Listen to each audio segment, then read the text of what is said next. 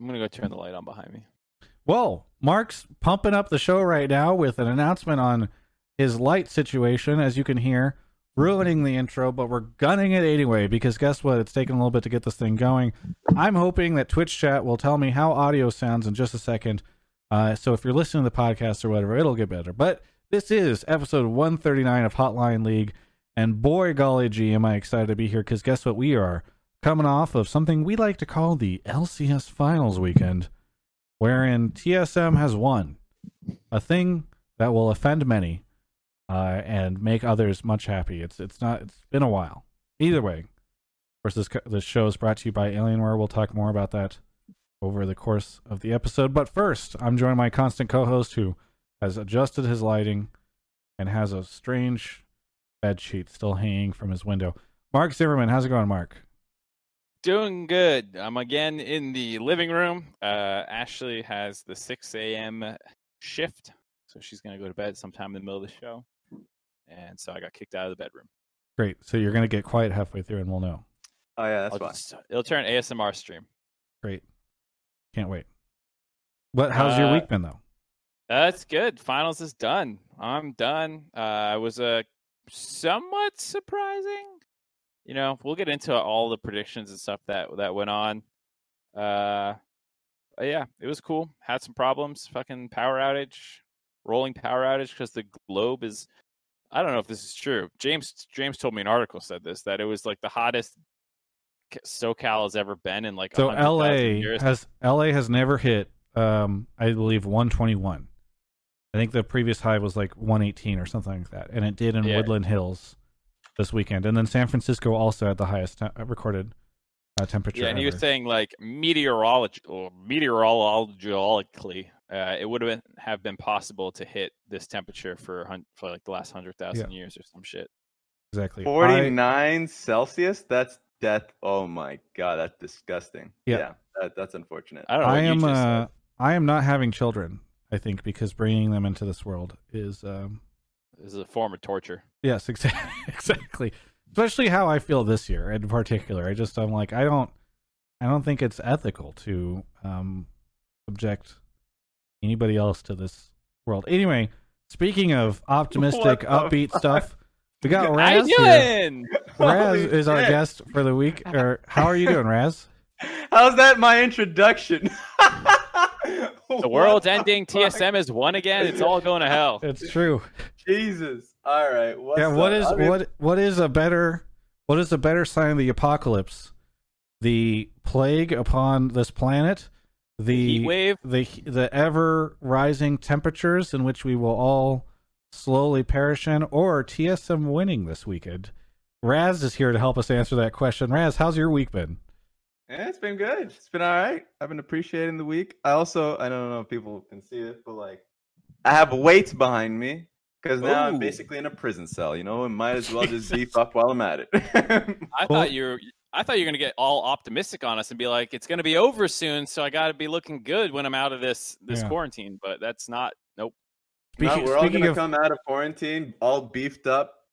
We're just going to be different people. That's what's going to happen. Yeah, I'm definitely not just eating like shit and not moving. Definitely not. Yeah, that's definitely. I am 100% doing that. I am. As I referenced previously, I reversed most of the gains that I made last year. Either way. Someone reminded me in the chat that the Raptors got shit on. That's also the case. So today wasn't the best. So. And you were mentioning, doing that because you feel like you're in prison. Solitary confinement is what we've just awarded 3 teams with this weekend. Congrats. Go sit in your hotel room alone for 14 days. After flying across the world. It's very funny because I get the feeling that nobody was wanting to talk about that for a while, and I started talking about it in some interviews, and I feel like some of the players also around the same time started bringing it up in other interviews, and it's just like, it's so wild. I saw an Instagram story of someone who's over there in that Cass?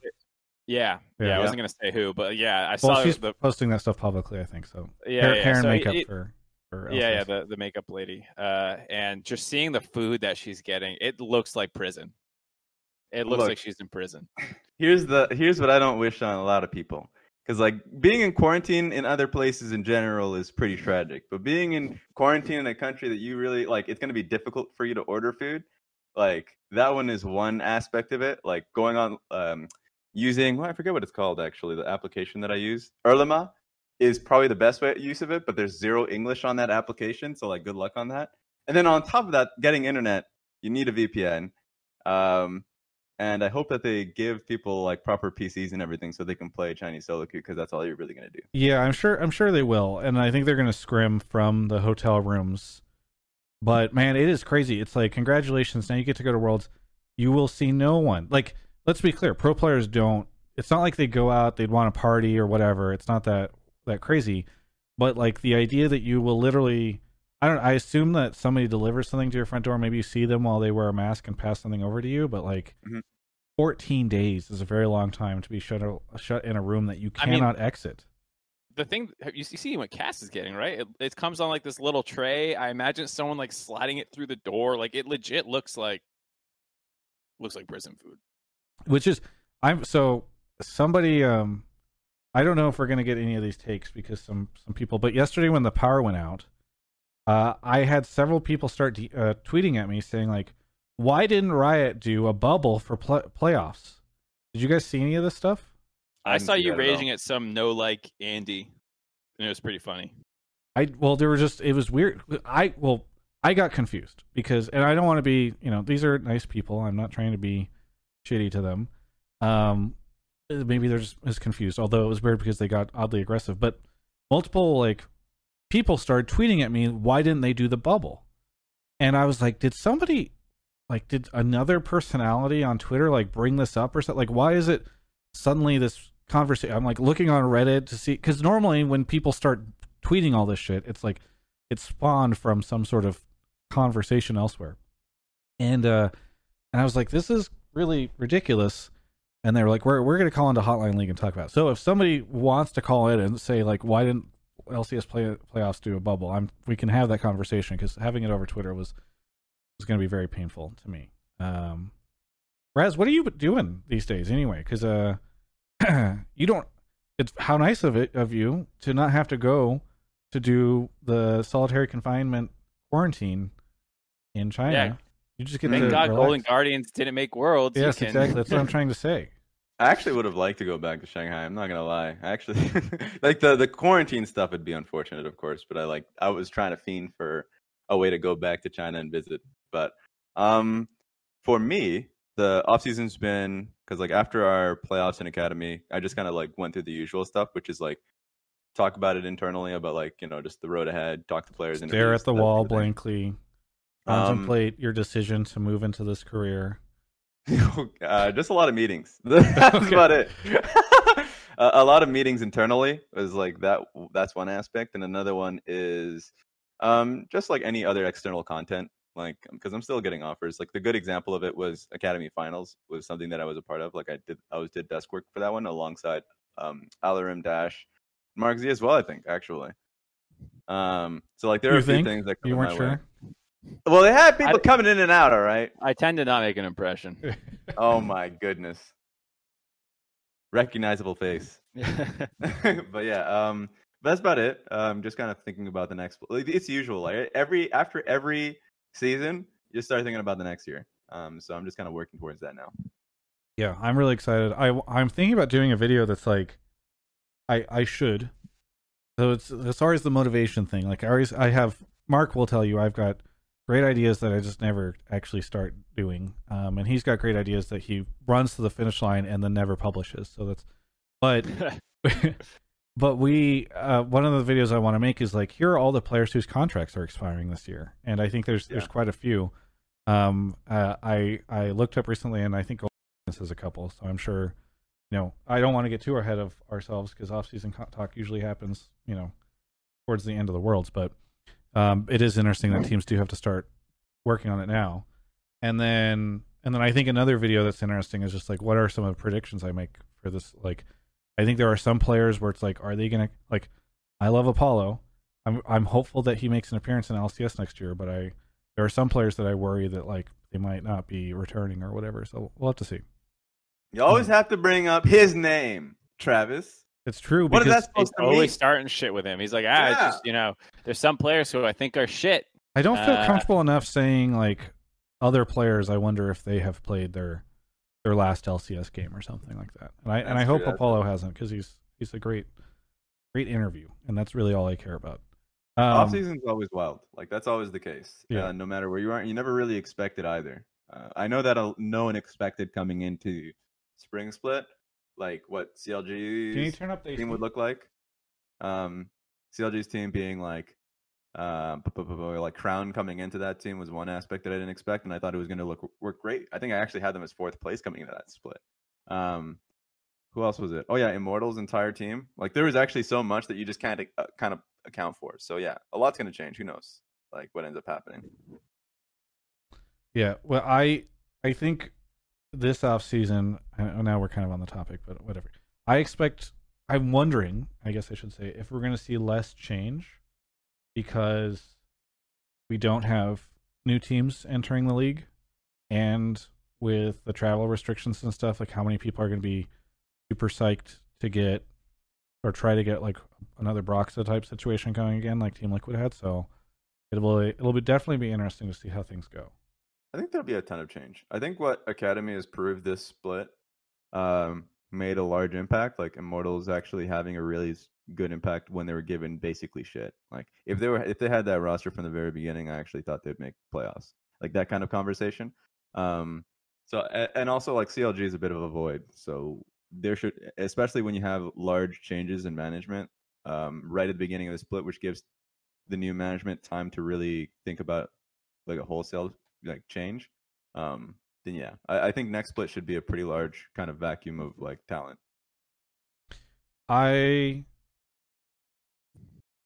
I'll say one thing. Here's an example of something that I think is going to be really interesting. I feel like there's a very good chance, and I have no insider information or anything like that. Like we have possibly seen Bang play his last game in North America. Like those are the types of things that I'm really interested in, because I feel like he didn't seem very happy here and didn't have very much success over the course of 2 splits, or maybe not the success he would have liked to have had. So like those are the types of predictions that I think would be really interesting to start making now. So we'll see. I disagree. We got Worlds and all this other shit to go. You want to talk about 2021 already? What does that say about your outlook for Worlds, Travis? I think, honestly, my outlook for Worlds is probably better than most, because I'm foolish enough to believe, but also people are being so negative about Worlds that it makes me more positive in a sense. It's like people are just doubting us so much, and I'm like, I don't know. I feel like people just want to brag on NA, and in a world where like we haven't seen any international play this year, outside of, I guess, like LCK and LPL had their little thing, right? But I don't know. I think there's more uncertainty this year than there normally is, and I think agree with that shit. I think a lot of people too, like this, like I here, because I'm sure a lot of people like Twitch chat and everybody are all gonna flame me for this, but like I think people should honestly ask themselves, do they doubt North America in part because the narrative was we've got one good team and that's C9, and then C9 started losing, and so then it just became now we've got no good teams. You know what I mean? And I feel like that's a temptation that a lot of people are falling into. Yeah, I'm kind of in the middle, I think. I think a lot of people it's like extra negative this year, but I never have had high expectations, so it's like kind of hard to talk about, because I don't want to go like, y'all are crazy, we're going to make it out of groups, all 3 teams, yada, yada, yada. But I also, like, my expectation and like what I hope for is that one North American team makes out of groups, which I feel like for some people is still considered negative, you know? When it's like, that's the best we've ever done at Worlds is one team out of groups. Why would I, like, that's what a good year is, or like my baseline is. Like, that's what I hope for. That's what we should aim for, because that's all we've ever gotten. So like, this does not look like this insane grouping of teams to me that think we'd get every group out, but I also don't think we're this trash team where no one's going to get out. So like, does that sound like a shitty expectation? I don't know. Am I jaded? I don't know. My take on it is, and I know there's going to be like a full-on episode just kind of talking about Worlds at some point. when people make kind of like sweeping statements about regions being strong, like I honestly like a good example is like LPL. People literally don't watch LPL. Like they don't even know how strong LGD looks like or Suning looks like or anything to that case. People probably still think that Rookie's going to Worlds, like these kind of things, or like Doombee's going to Worlds, and they'll be surprised when it's like, oh, that's not the case. Like, why is that not the case? Like you literally don't know the depth of the teams, and so like my take coming into this split for LPL, just watching some of the games, was that I think top esports are really talented. Like I think they're a really strong squad across the board. But I think the depth of teams is probably not as strong as it was in the previous years. Like I'm not excited for, like I think it's great for LGD coming into Worlds, but I'm not going to say, oh, LGD is going to smash like European or North American team. Not the case. Actually, I would favor some of the North American teams over them. Like that's also, yeah. I was going to say it's also worth noting that like it's a harder year with the new format with 4 European teams and 4 LPL teams. Like I would assume that that's more difficult than a lot of these other formats we've had in the past. Well, what's true is, you know, all these LEC people, they're gonna brag if they have more teams get out of groups. Guess what? They get more teams into Worlds. So, hey, that's nice, you know. And if they don't do that well, they get even less teams out of groups. If we both get 2 teams out of groups, only half their teams got out, but 66% of ours did. We're better. That's true. I don't know. I want to look into some of the teams more. I think TSM's probably right now, I'd say the only team I'd favor getting out of groups. It really heavily depends on the group draw, obviously. I'm just afraid of like some NA teams not actually knowing how to best utilize or be flexible using top lane. Like top lane just becomes a void for TL and for FlyQuest. So like that's something I think they should be able to play through. Or like if they're playing to bot side, which is completely fine, not like make it so top lane is just not only volatile, but like well, do we know huge win condition for the enemy team? Do we know? And I don't ever pay enough attention to like patches and stuff like that. But is there going to be? Do we anticipate much of a meta shift or anything before Worlds? Because we're not playing on the Worlds patch. Have they said if they're going to make very many changes to it or anything? No, the big patch was basically, as I understand it, 10.16. Everything since then is tweaking. I don't think there'll be anything huge. I mean, buffs and nerfs will continue to come in. I don't think, you know, like the power picks right now are going to stay exactly the power picks, but I don't think you're suddenly going to be like, oh shit, Juggernauts or Ardent Sense. You know, like I don't think we're suddenly gonna go insane. But there's a ton of nerfs because we're on 10.18 already, and I think the World's patch is 10.19 or 10.20. I forget exactly where we are.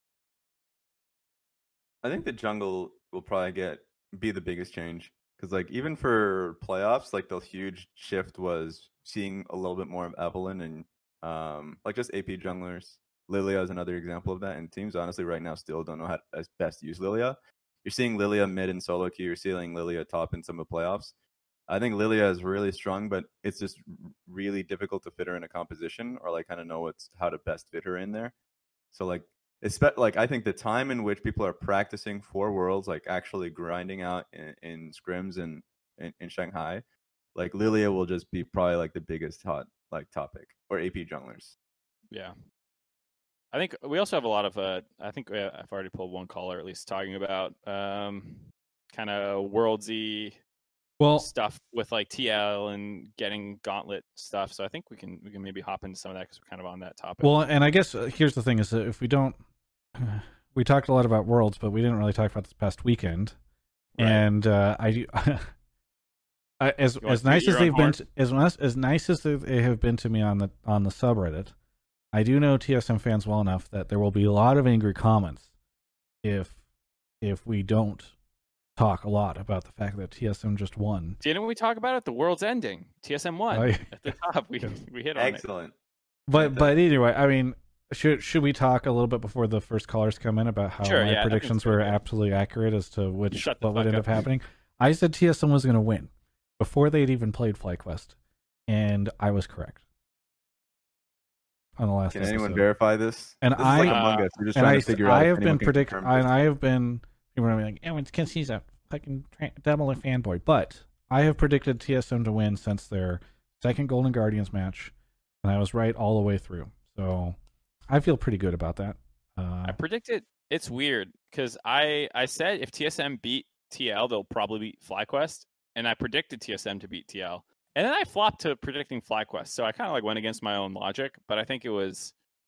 I mean, I just didn't see them play topside carries quite as hard against TL because TL was doing the TF takeaway, Yeah. and then FlyQuest just didn't do that because I was hoping PoE could play it, and I said this in the countdown leading up to that series where I was like, okay, I need to see how they're going to handle TF because TL took it away. It looked like it was really annoying because then it's harder to play carries into it, and then PoE just doesn't have any globals to play, and they give up TF every game. And I'm like, all right, fuck, they're.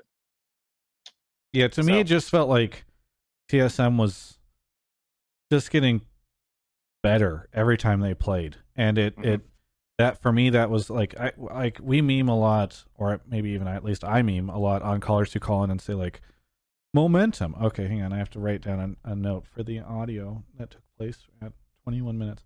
So I can edit it out. I don't know why that stuff happens. We meme a lot on momentum.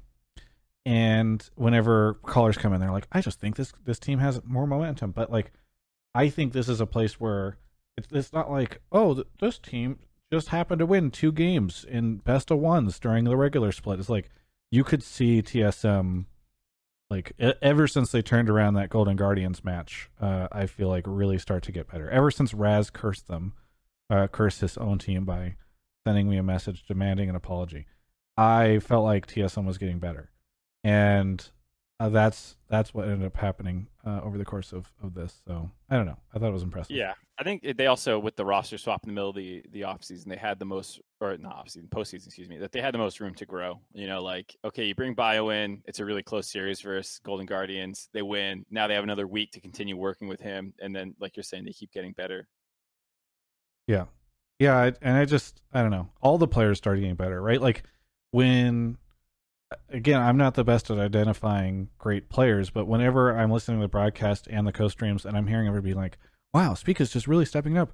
Wow, Biofrost is really making a ton of great plays here. Oh, Broken Blade's doing way better. Bjergsen proving why he's such an MVP contender. Oh, look, Double F Senna. It's like you see literally all 5 players getting this praise and stuff from like I will say it is cool to see that team come together towards the end, regardless of if you're a TSM fan or not. Like, it's respectable to see like the story of this team come together towards the end of the playoffs and like take it. So I don't know. I thought that was cool.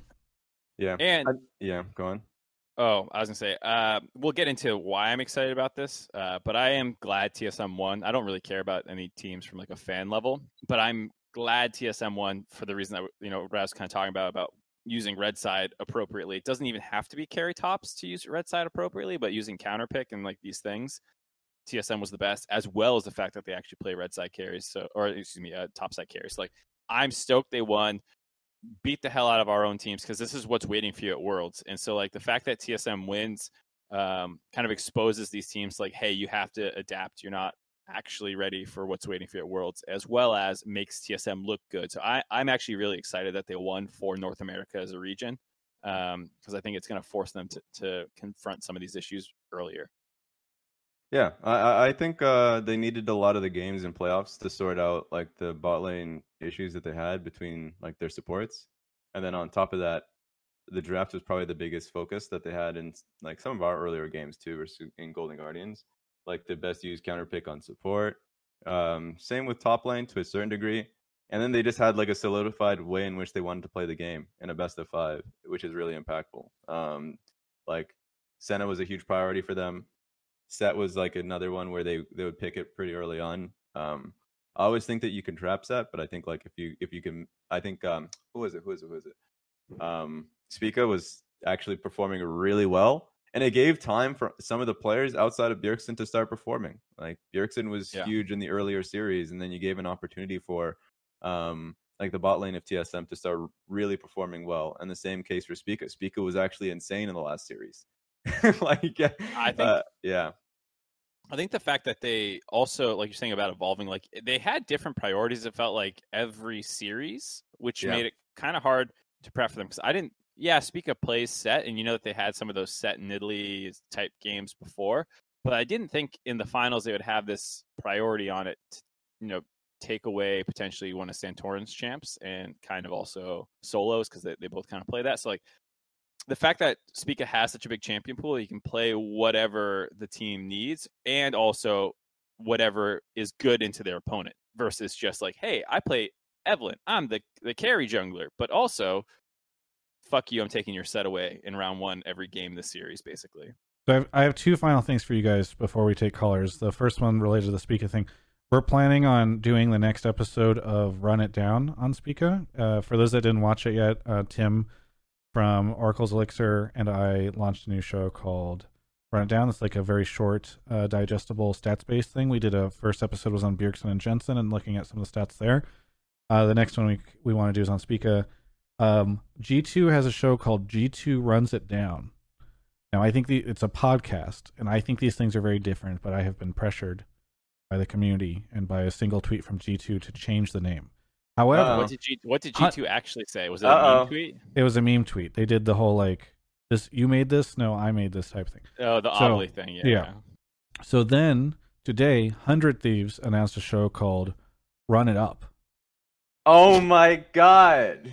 So where's our creativity? So here's my thing. I love it. Here's my thing.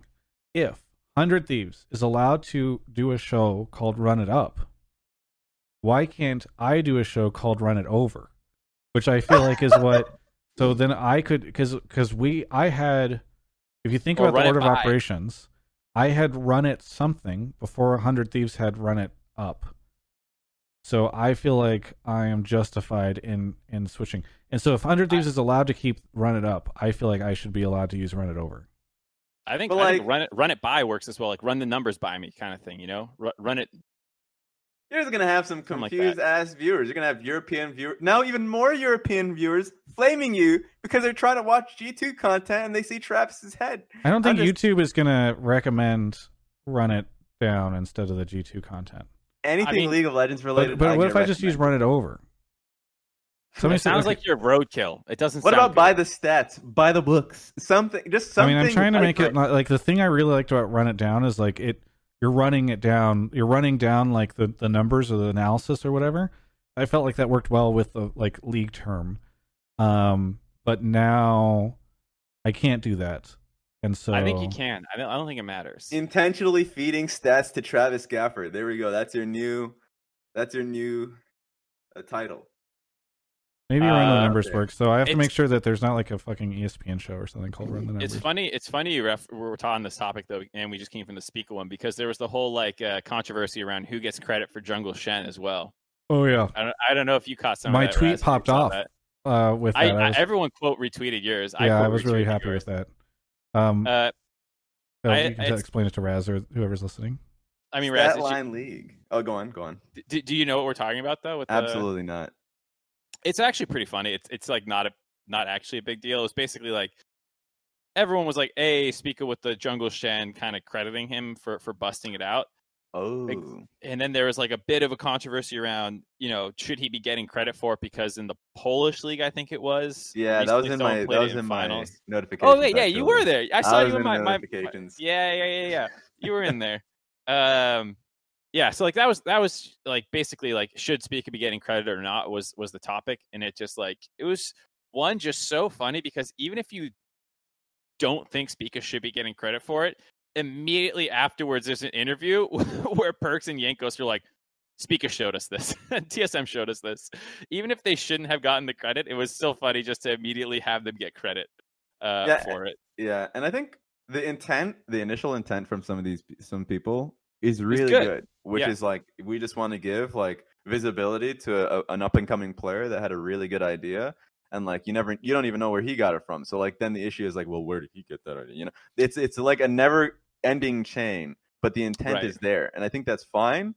But like at the end of the day, it's like Spica should get credit for whatever G2 ended up seeing and also picking up the pick. And if he says he got it from Zanzara, that's completely different. And everyone's like, great, fantastic. Like, let's continue to give praise to Zanzara.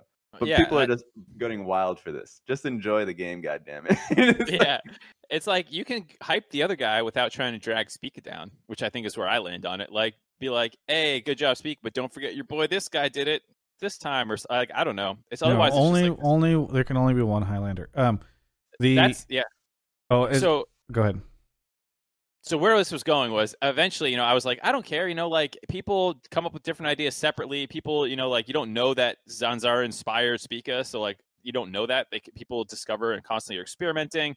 Yeah. And even then, if you want to start doing this, like Raz said, you get into this insane chain of like, well, where did it start? Because a lot of stuff is picked up by solo queue. Are you supposed to hype the solo queue heroes? And like another thing too is that like on its own, Shen in my own team was even being talked. Like my own jungler would always, it'd be a running joke about talking about Shen jungle. Kobe was on the dive talking about Shen jungle. He was hyping it up as soon as the E change procced on monsters. Yeah, so like Shen jungle is not a wild thing. It's not as if like you only can get this information from one human being on the planet. So like getting that extra info, like if there was an interview, that'd be just shove it in front of Spica's face and be like, "Where'd you get this from?"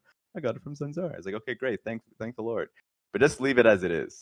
Anyways, the place I was going to transition this to though was that someone replied to me. It was like, "Sure, I'm going to take the a hotline league. I'm going to call it Cold Line League, and I'm going to rip off your idea or something, basically, and you won't get to complain then." And I was like, "Go for it. We fucking ripped off radio. We like this is just a radio show." I just want to say, if anyone does do that, they will receive an immediate cease and desist from my lawyers. I dare you to rip it off. It doesn't matter. Everything's about execution. So like, go for it. I mean, you say that, but ESPN took a lot of flack for their Ovally thing. I mean, that's because they're a multi-billion-dollar corporation doing it, and that's more also the presentation. If you just do a call-in show, like, how am I going to complain? It's a call-in show. We didn't come up with this, Travis. This is not a novel idea. I mean, we did it on Discord for the first time. Anyway. No, we didn't. We got it from other people who were talking to their fans on Twitch. I got it from Lily Pichu. My final thing here is, I think it's all coming out. Lily Pichu. Maybe you got one of us got from Lily. It's all coming out.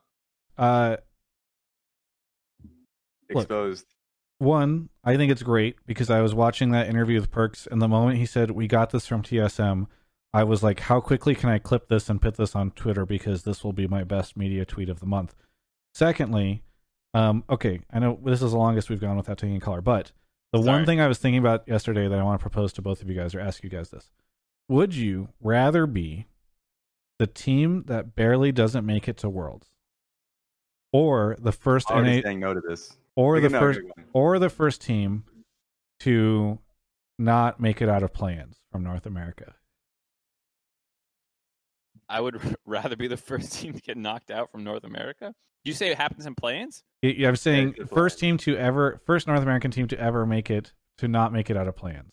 Oh, then I would rather not go. Yes.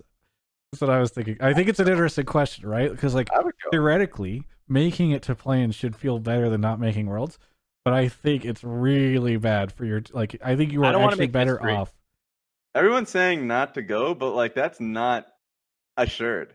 Like you don't know that going into it. If I'm coming in with the hope and then I get my ass knocked out, then goddamn, we're just I'm bad. saying what is better? What is better? Like if you Crystal Ball Travis shows up and he tells you this for sure if you win this best of 5 against TSM, Golden Guardians will make Worlds, but you will then lose in play-ins for the first time in history. Crystal Ball Travis is never wrong. Or where do you feel? Crystal Ball Travis is like, okay, here's the issue with this question. Like, if you're telling me 100% prior to going that I know that we're just going to fail in play-ins, then okay, I'm staying here. I'm not going through the entire work process. But like the entire idea of us going to international is that like you don't know how well you're going. Yeah, I guess. Well, here's another way to phrase it. Let me phrase it this way. It's the end of the year. It's December. Would you feel worse having made it to Worlds but failed to get out of play-ins for the first time as an NA team, or would you feel worse having not made it to Worlds? I'd feel worse not making it to Worlds because, like, at least by the end of the feeling of getting shit on by play-in teams is like we did it. We fucking made it. Like it's amazing. Unless if you're a part of like a huge organization like TL or TSM or something, and it's just the expectation is never ending. I think, for instance, I think C9 or Golden Guardians is in a better place than TL if TL, for instance, didn't make it out of play-ins this year. And I was just thinking about this the other day. I thought it was really interesting. I think it's one of those things where it's better to have gone and failed because you get all this experience and this kind of stuff that is actually more important in the long run. Yep. But goddamn, it feels way worse. Yeah. I think to have to put all that extra time and work in the quarantine, all this bullshit, fly across the world, get knocked out, and then be fucking embarrassed you lost too because you said it was the first time it's ever happened. Right. Keith McBrief responding in the Twitch chat by posting the toucan has arrived. ASCII I think that says it all. That's everything you need. Let's get into calls. All right, I have some people. Mark, already. You've never explained how this show works before. Would you like to explain how it works? No, we're already low on time, so I'm just going to grab the first person. Okay. Wait, I can't tweet identical messages for 30 seconds? That's crazy. You have to allow spam in your chat. No, I don't. He was able to do it. I guess because he's a mod, and you're not a mod. What happened to my modship? Bring it back. You know what happened. Oh my goodness. Look, I can talk shit, all right? Please? Imagine still being mod for like months on end after just shit talking you endlessly every episode of Hotline League. Incredible. How did you let this happen, Travis? Wait, are you still a mod? No, I'm not. Okay. But like I was a mod for a long time. Timeless Hero, thank you for the 4 months. Fish Tall, Bagel Pizza, Chief Zanda, something. Bob69, great name. OG Kush, Putasso, Straight Puggin, Red Rain, Final Fantasy 14 gifted a sub, Aldor, and Onrak. Aonrak. Gengar Ifith. Yeah, that's it. Gengarifith. Okay. Where are you calling from? Is this a combination of Gengar and Griffith from Berserk? It is. Wow. Oh! That's a weird mashup, but I like it. That's an awful character, and you should feel bad about that. I am proud of this username. Well, you should be more proud of being a sub. Thank you for being a sub. What do you want, or where are you calling from? I'm calling from Lexington, Kentucky. Oh, wait, have you called in before? Haven't. Someone from Louisville called recently, I think. I thought we had another Lexington. Anyway, sorry. What do you want to talk about on the show tonight? My take is that TL getting put in the play-in stage is the best outcome for NA. If we hope to have 3 teams in groups, TL's consistency and level-headed play is what a team will need for the stress that's play-ins, especially now that Madden and LGD, the 4 seeds from LEC and LPL, are down there. Interesting. We had a similar take last week. Was it, Mark, do you remember if it was TSM needs to make it? No, I think it's best for TL if they get knocked down to play in by TSM, which is what happened, right? I think it was something along those lines, but he's also saying that it's actually good for North America. Right, like TL is the best chance to survive plans. Right. Yeah. I don't know, Raz, you want to grab this one first, or should I? You go first, because I want to look into what this plans would look like. Yeah, I'm looking back at plans too, real quick, just to make sure I don't say something that betrays the fact that I'm a fucking idiot. Just so people know, plans has changed pretty drastically since the Vietnamese teams cannot go. They're like just 2 large groups right now. 4 teams still end up going to the main event. But I'll take it quickly and just say that I do like the take. I think TL, it's really hard to get a gauge of like TL's consistency, because like that's what really got them to the playoffs. They were 1st seed because they were like the most consistent team in North America. They always had like a way that they wanted to play the game. They did mention that they wanted to play a much more faster pace. I think that's fair. But like they were a team that you go into them and you know exactly what you're going to get. Like, and even the playoffs run was very comical too, in the sense that like they're just they're first picking Mordekaiser or whatever, like anything that's like safe top lane pick for them to reliably play to bot lane. And you don't need to do that. I actually still think that's a bad drafting method, but like it showcases literally how they want to play the game. And like Core JJ and Jensen and like Broxette, like these are players who are, and literally everyone except for their AD is incredibly experienced. So I do not think that they will get dropped out of play-ins. Okay, so play-in format since the update: 5 teams, 2 groups, or I guess 10 teams, 2 groups of 5. After the single round robin of best of ones, the top team from each group auto qualifies into the main event. The third through and fourth place from each group play in the first round of a knockout tournament, and the second seed is waiting for them in effectively, like the winner's spot. Okay. So, and then I think it's a best of 5. Let me make sure it's not best of 3. Yeah, it's a best of 5. So the top 2 teams from each group get out, or sorry, the first place team from the group stage gets out, and then the team that survives There's the one more bracket team stage from that gets group. out. Okay. So 4 out of these 10 teams will advance. How you advance is dependent on all that stuff. Okay.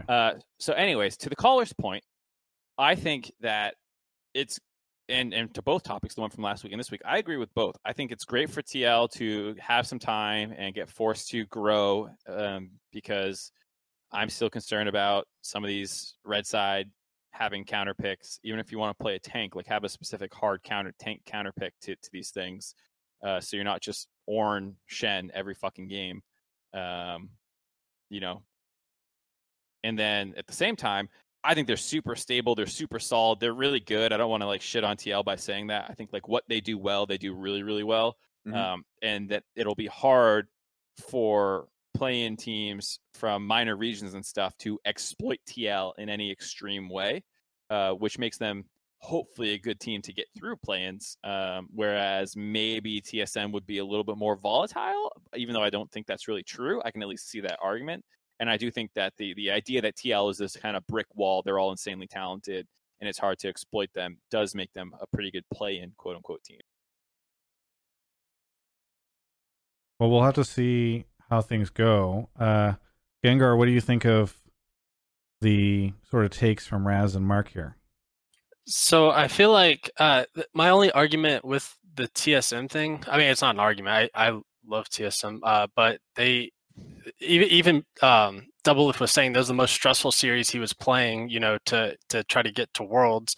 And I think that this particular play-in is incredibly hard. I mean, not just because of the LPL 4th seeds and the LEC 4th seeds being in the play-ins, but also because I do think that a lot of the other regions are just getting stronger.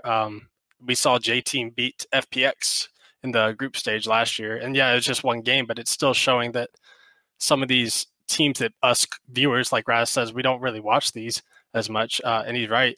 Some of these teams that we don't see as much are getting better each year, I think. And so I just think that having a team like Team Liquid, who has been consistent and knows what their play style is best at, is going to be the best chance for us to have all 3 teams in the group stage.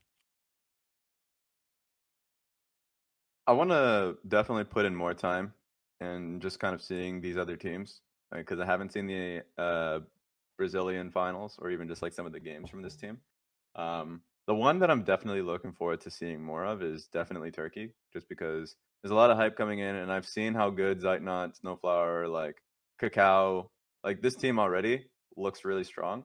And then of course the PCS, some of these regions got weaker just because the infrastructure kind of weakened as a whole.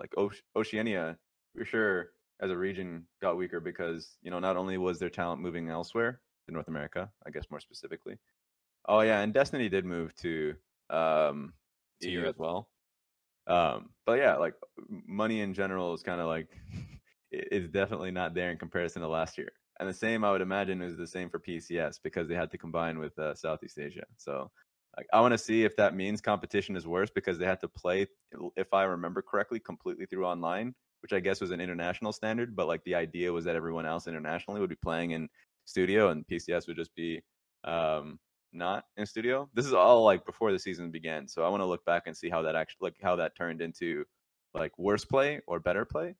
So that's my concern for a lot of these regions. But the original take being that Team Liquid would be able to do well in plans, or even better than the other teams necessarily because they're a more stable squad. I would agree. I still think that it would definitely benefit Team Liquid more because they need to kind of figure out more how they want to play the game, drafting methods, and also just kind of work out the Worlds meta like everybody else, since they have the most to kind of work on. And yeah, they're a team that plays by the books, and a lot of these regions kind of suffer for that. They want to create more chaos. and like scrap it up a little bit more. That's a lot of where the regional differences are. So like yeah, they should probably be best equipped. Yeah, they're 15-3 in the regular season and best of ones. They're a good team. The one thing I'll say though is that it is not that hard to end up in a sketch situation because like let's say Mad Lions and LGD should be in different groups. TL will be in one of those. You lose one of those games, let's say, because you could just easily be worse than both of them. Then you get upset once by one of these other teams, like INTZ or Unicorns of Love. You finish it 2-2. This other Unicorns of Love team, let's say, obviously loses to LGD or Mad Lions, but they're going to sit 3-1 because they have the win over you. They get put into that kind of like advanced seed or winners, whatever you want to call it, the qualification round. That is true. And you have to play 2 best of 5s now instead of just 1. So like a single best of 1 upset is a bit of a fucking nightmare if TL is going to drop a game if they are worse than LGD and Mad Lions. That is true. Like whenever it comes to like huge best of 1 groups, this actually happened in MSI. I want to say 2018 and like earlier than that as well, because like that was a staple for IWC, like wildcard qualifiers ideas, is that like you just lose 1 best of 1, you're like, geez, like the rest of this group is just going to be hard as hell. Yeah. It's going to be a problem. So like you have to be on your game every game. Well, I'm excited. I mean, I do like that people are coming up with like positive spins on the our team is headed to play-ons. We'll have to see how this goes situation. But Gengar, is there anything you want to shout out before we move on to the next caller? I'll shout out 2 groups. My wife for putting up with me for being up past midnight now, and she'll see this tomorrow when we watch it. And then my high school esports team. I coach esports for high school, and we've been undefeated for a year and a half now, and are looking forward to starting our next season in a couple months, COVID pending. Let's go. There we go. Well, either way, thanks so much for the call, and we'll catch you next time. Thanks. Trying to sneak one more in there, or yeah, I think we can do one more. That's a good ass caller. Yeah, that was a good one. All right, so a couple shout outs to some of the subs. Rico Suave, thank you for the 28 months. Ray Son of Gotham, thank you for the 7 months. Zerthon, thank you for the 6. I love you, chat. Thank you for the 33. So many things, 29. Impossible Katana, 13. Spencer Neutron, and Backlog Bandit. Human Boy is here. Human Boy, where are you calling from? Rochester, Minnesota. Okay. And do you play Warhammer? Yeah, Skaven are the best. You're wrong. Okay. Well, great. There Anyway, you go. What do you? I just noticed from your Discord name and also your profile picture. What do you want to talk about on the show tonight? I think NA will do fine at Worlds, and people need to calm down with all the shit talking. Okay. Do you want to elaborate? So I've watched every game in LEC for the past 4 years, and they got some issues. There's a lot of really suspect tower dives, some pretty bad macro, and then I've watched a decent amount of LPL and LCK, and like as I think Raz was saying at the start of the show, the top LPL team is really, really, really good, but under that, it just kind of goes to a bit of a shit show. Like I've seen some pretty questionable 5v5s level 1, and then people teleporting back into those fights, and you have 12 kills before the laning phase starts. So, I don't know. When I just hear people talking constantly about how NA is going to fail, and I watch all the other games, I'm like, actually, I think these are pretty equal. What do you think by we're going to do okay? Like, where would you define our potential as being? What? Say it one more time. What's the take again? Like the specific take is NA is going to do fine at Worlds. I'd say people are going overboard with the negativity. Yeah, because people say we're not going to make it out of groups at all, or like NA Keck W. I wouldn't be surprised if we got 2 teams into quarters. NA Keck W, I love being an actual, like prediction. How do you think NA is going to do at Worlds this year? Keck W. Raz, you made a face when he said 2 teams out of groups. It's a game of competition. So when I look at the competition, 2 teams. I mean, it's always dependent on your groups, but it's a hard one for any of the Korean teams right now that I look at. I think it's I would never put NA over them or NNA team. For any of the LPL teams, even though I said my piece on LGD, that was me saying that in response to people overblowing all the LPL teams because LPL is a championship region. And I just said, like, in comparison to last year, that they got worse to themselves, but I never really compared them to like an international team per se. So I think it would be more competitive, like let's just say with like FlyQuest or TSM. But I would just say, like, right from the get-go, I would probably still. It's hard to say. That one I would want to watch more footage. But the NA would do okay at Worlds. Yeah, one team I think could get out of groups. Like, I don't think it's. I think having the hope is for sure there. Two teams, I would have to like figure out which group that FlyQuest or TL would be in, though. Yeah, I feel like that particular prediction is probably pretty group dependent because the draw can matter a lot if you, depending on who you're getting. So I wouldn't say two without seeing group draw, which is on the 15th. But oh, did we know when it was? Had they announced it? Yeah, it's the 15th. Okay. In the dead of night, I'm pretty sure, because it's China time. I would say that with the okay at Worlds, I don't think we'll see another 0-6. I don't think we'll have a clutch performance. Yeah, I mean, because that's the thing too. If I'm being honest, like, obviously the goal is getting out of groups or not. But for raw enjoyment and how much I want to die as an NA fan, hope and watching my teams win and like even middle of the week excitement is something I still value. Yeah. So like I think that often gets lost in the retrospective, but it's in the moment, journey, not the destination. Shut the fuck up. But it's true. Like waking up and seeing the Reddit threads and having this upset over a Chinese team by FlyQuest or TL or whoever it is, like that goes a long way to, excitement for the event, and not just, okay, they lost again to SKT and then they lose to this team and then they lose to this team. Like I do think I do appreciate that point, caller, that it's, we're not going to go 0-6, even if we only get one team out of groups. If they go 2-4, I feel way better. One thing I like quite a bit is I think the 3 teams going to Worlds for North America, like you have faith in, where last split, or like consistently a lot of the times your third seed from NA would not look they would just not look good. Like your third seed, a lot of the times you would be like, well, let's pray if they get a win or two, right?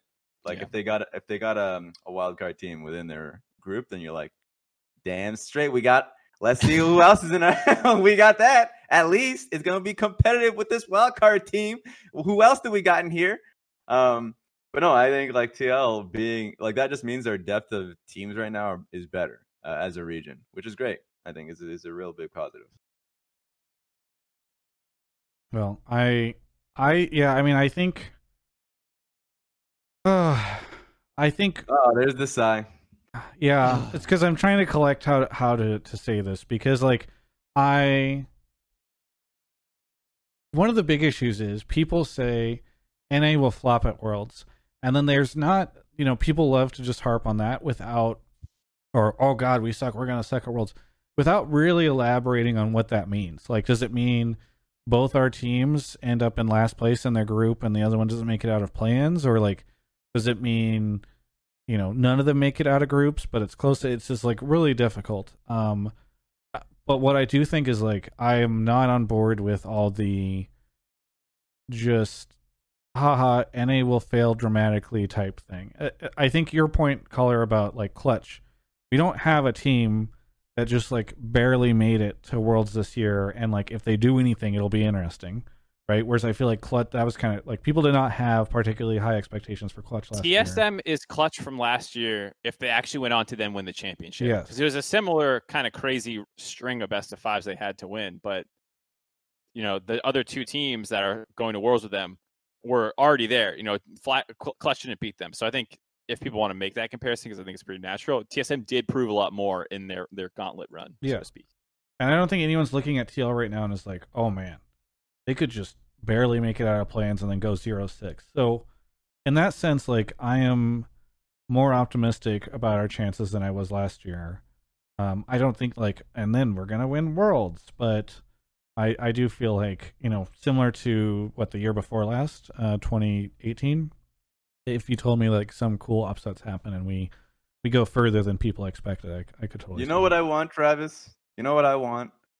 I know I may be asking for maybe too little because people want results and success and all that shit. I just want banger games, competitive games with teams. Let's just say if we have like a TSM versus Rogue or versus G2, that I'm not going into that game saying, well, that's a 20 kill to time to watch how we lose. Yeah, like get slammed. I don't think that's going to be the case at all. I think it's going to be competitive games. The only question I would say is obviously you throw in like a Korean team or even like the top two Chinese teams, and it would be an issue. But I think in general, I think we're not going to get blowouts with our North American teams. If it happens, then you know what? It's doomed. We're back at step one, and we're going to have to wait an entire year to unbesmirch the name of NA.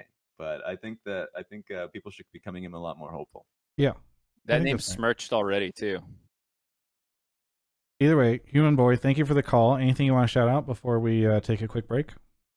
I'd like to say hi to my brother in Atlanta and to the Total War streamer, Turin. You guys have a good night.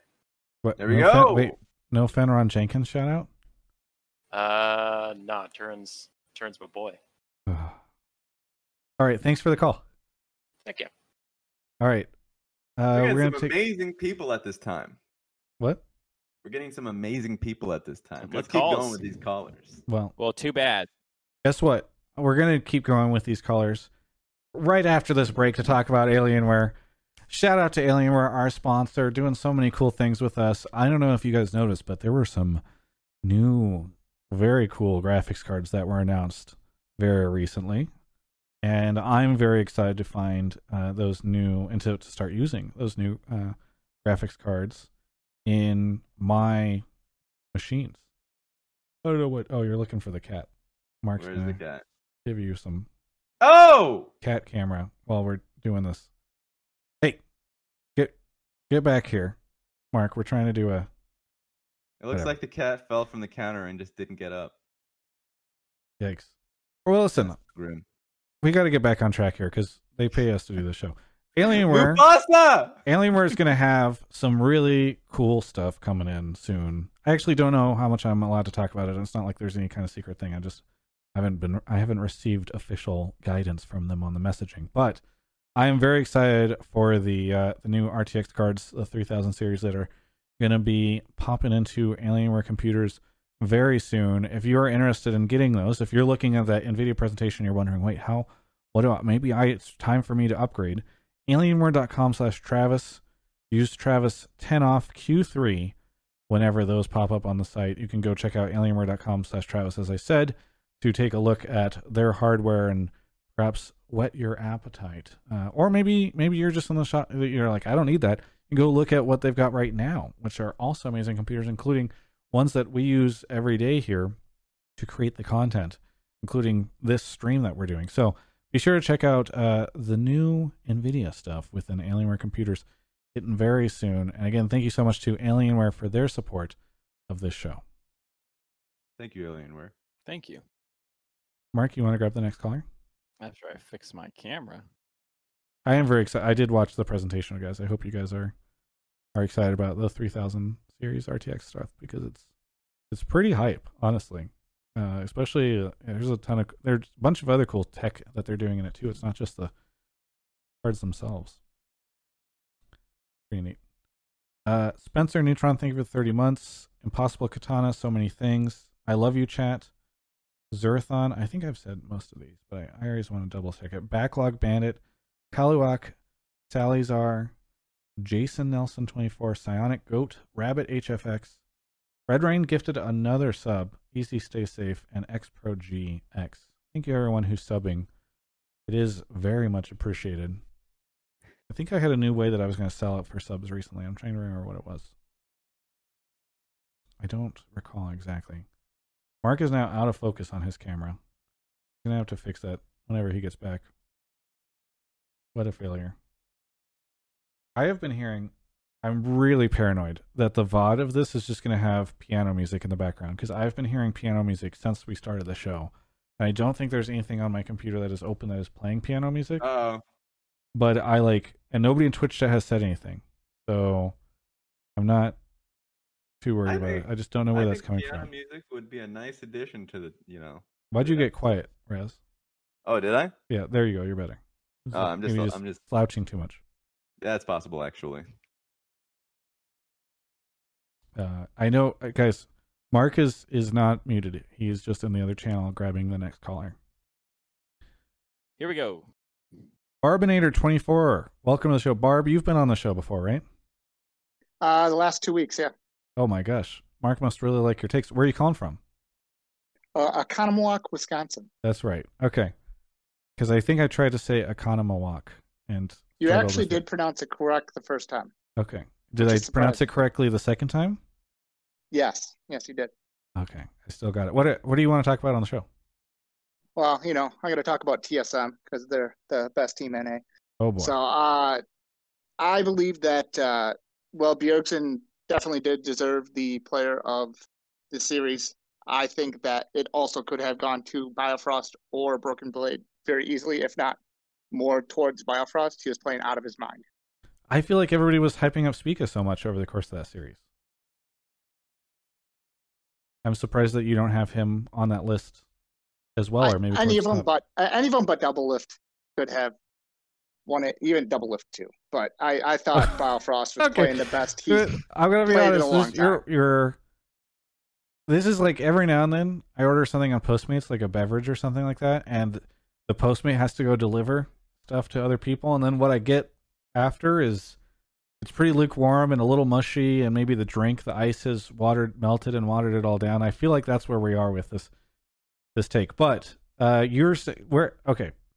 If you had to rank them, to summarize, Biofrost probably should have won Player of the Series. I think he was playing the best League of Legends he's played in a while. Yeah, and then this ties into the larger controversy. I don't know if people saw some of the tweets and stuff after the initial TL series, but Bjergsen got MVP for that one, or the Player of the Series for that one as well. And a couple people said, I think Doublelift was the one. I mean, they were talking about a couple people again. I think it was Doublelift and Spica were the two who got Broken Blade, or was it Broken Blade and Spica? I thought I saw Bjerg reply to Dom, and Dom said Doublelift or something, and then Bjerg was like, "Yeah, he should." I don't know. Whatever. There was a lot of people talking about each way for both series, so figured it was an appropriate call to take. Well, so you're saying Biofrost more than anybody else other than maybe Bjergsen? Barb is the callers? Yeah, I think Biofrost. I mean, he was just all over the map, roaming. Wasn't getting caught out very much.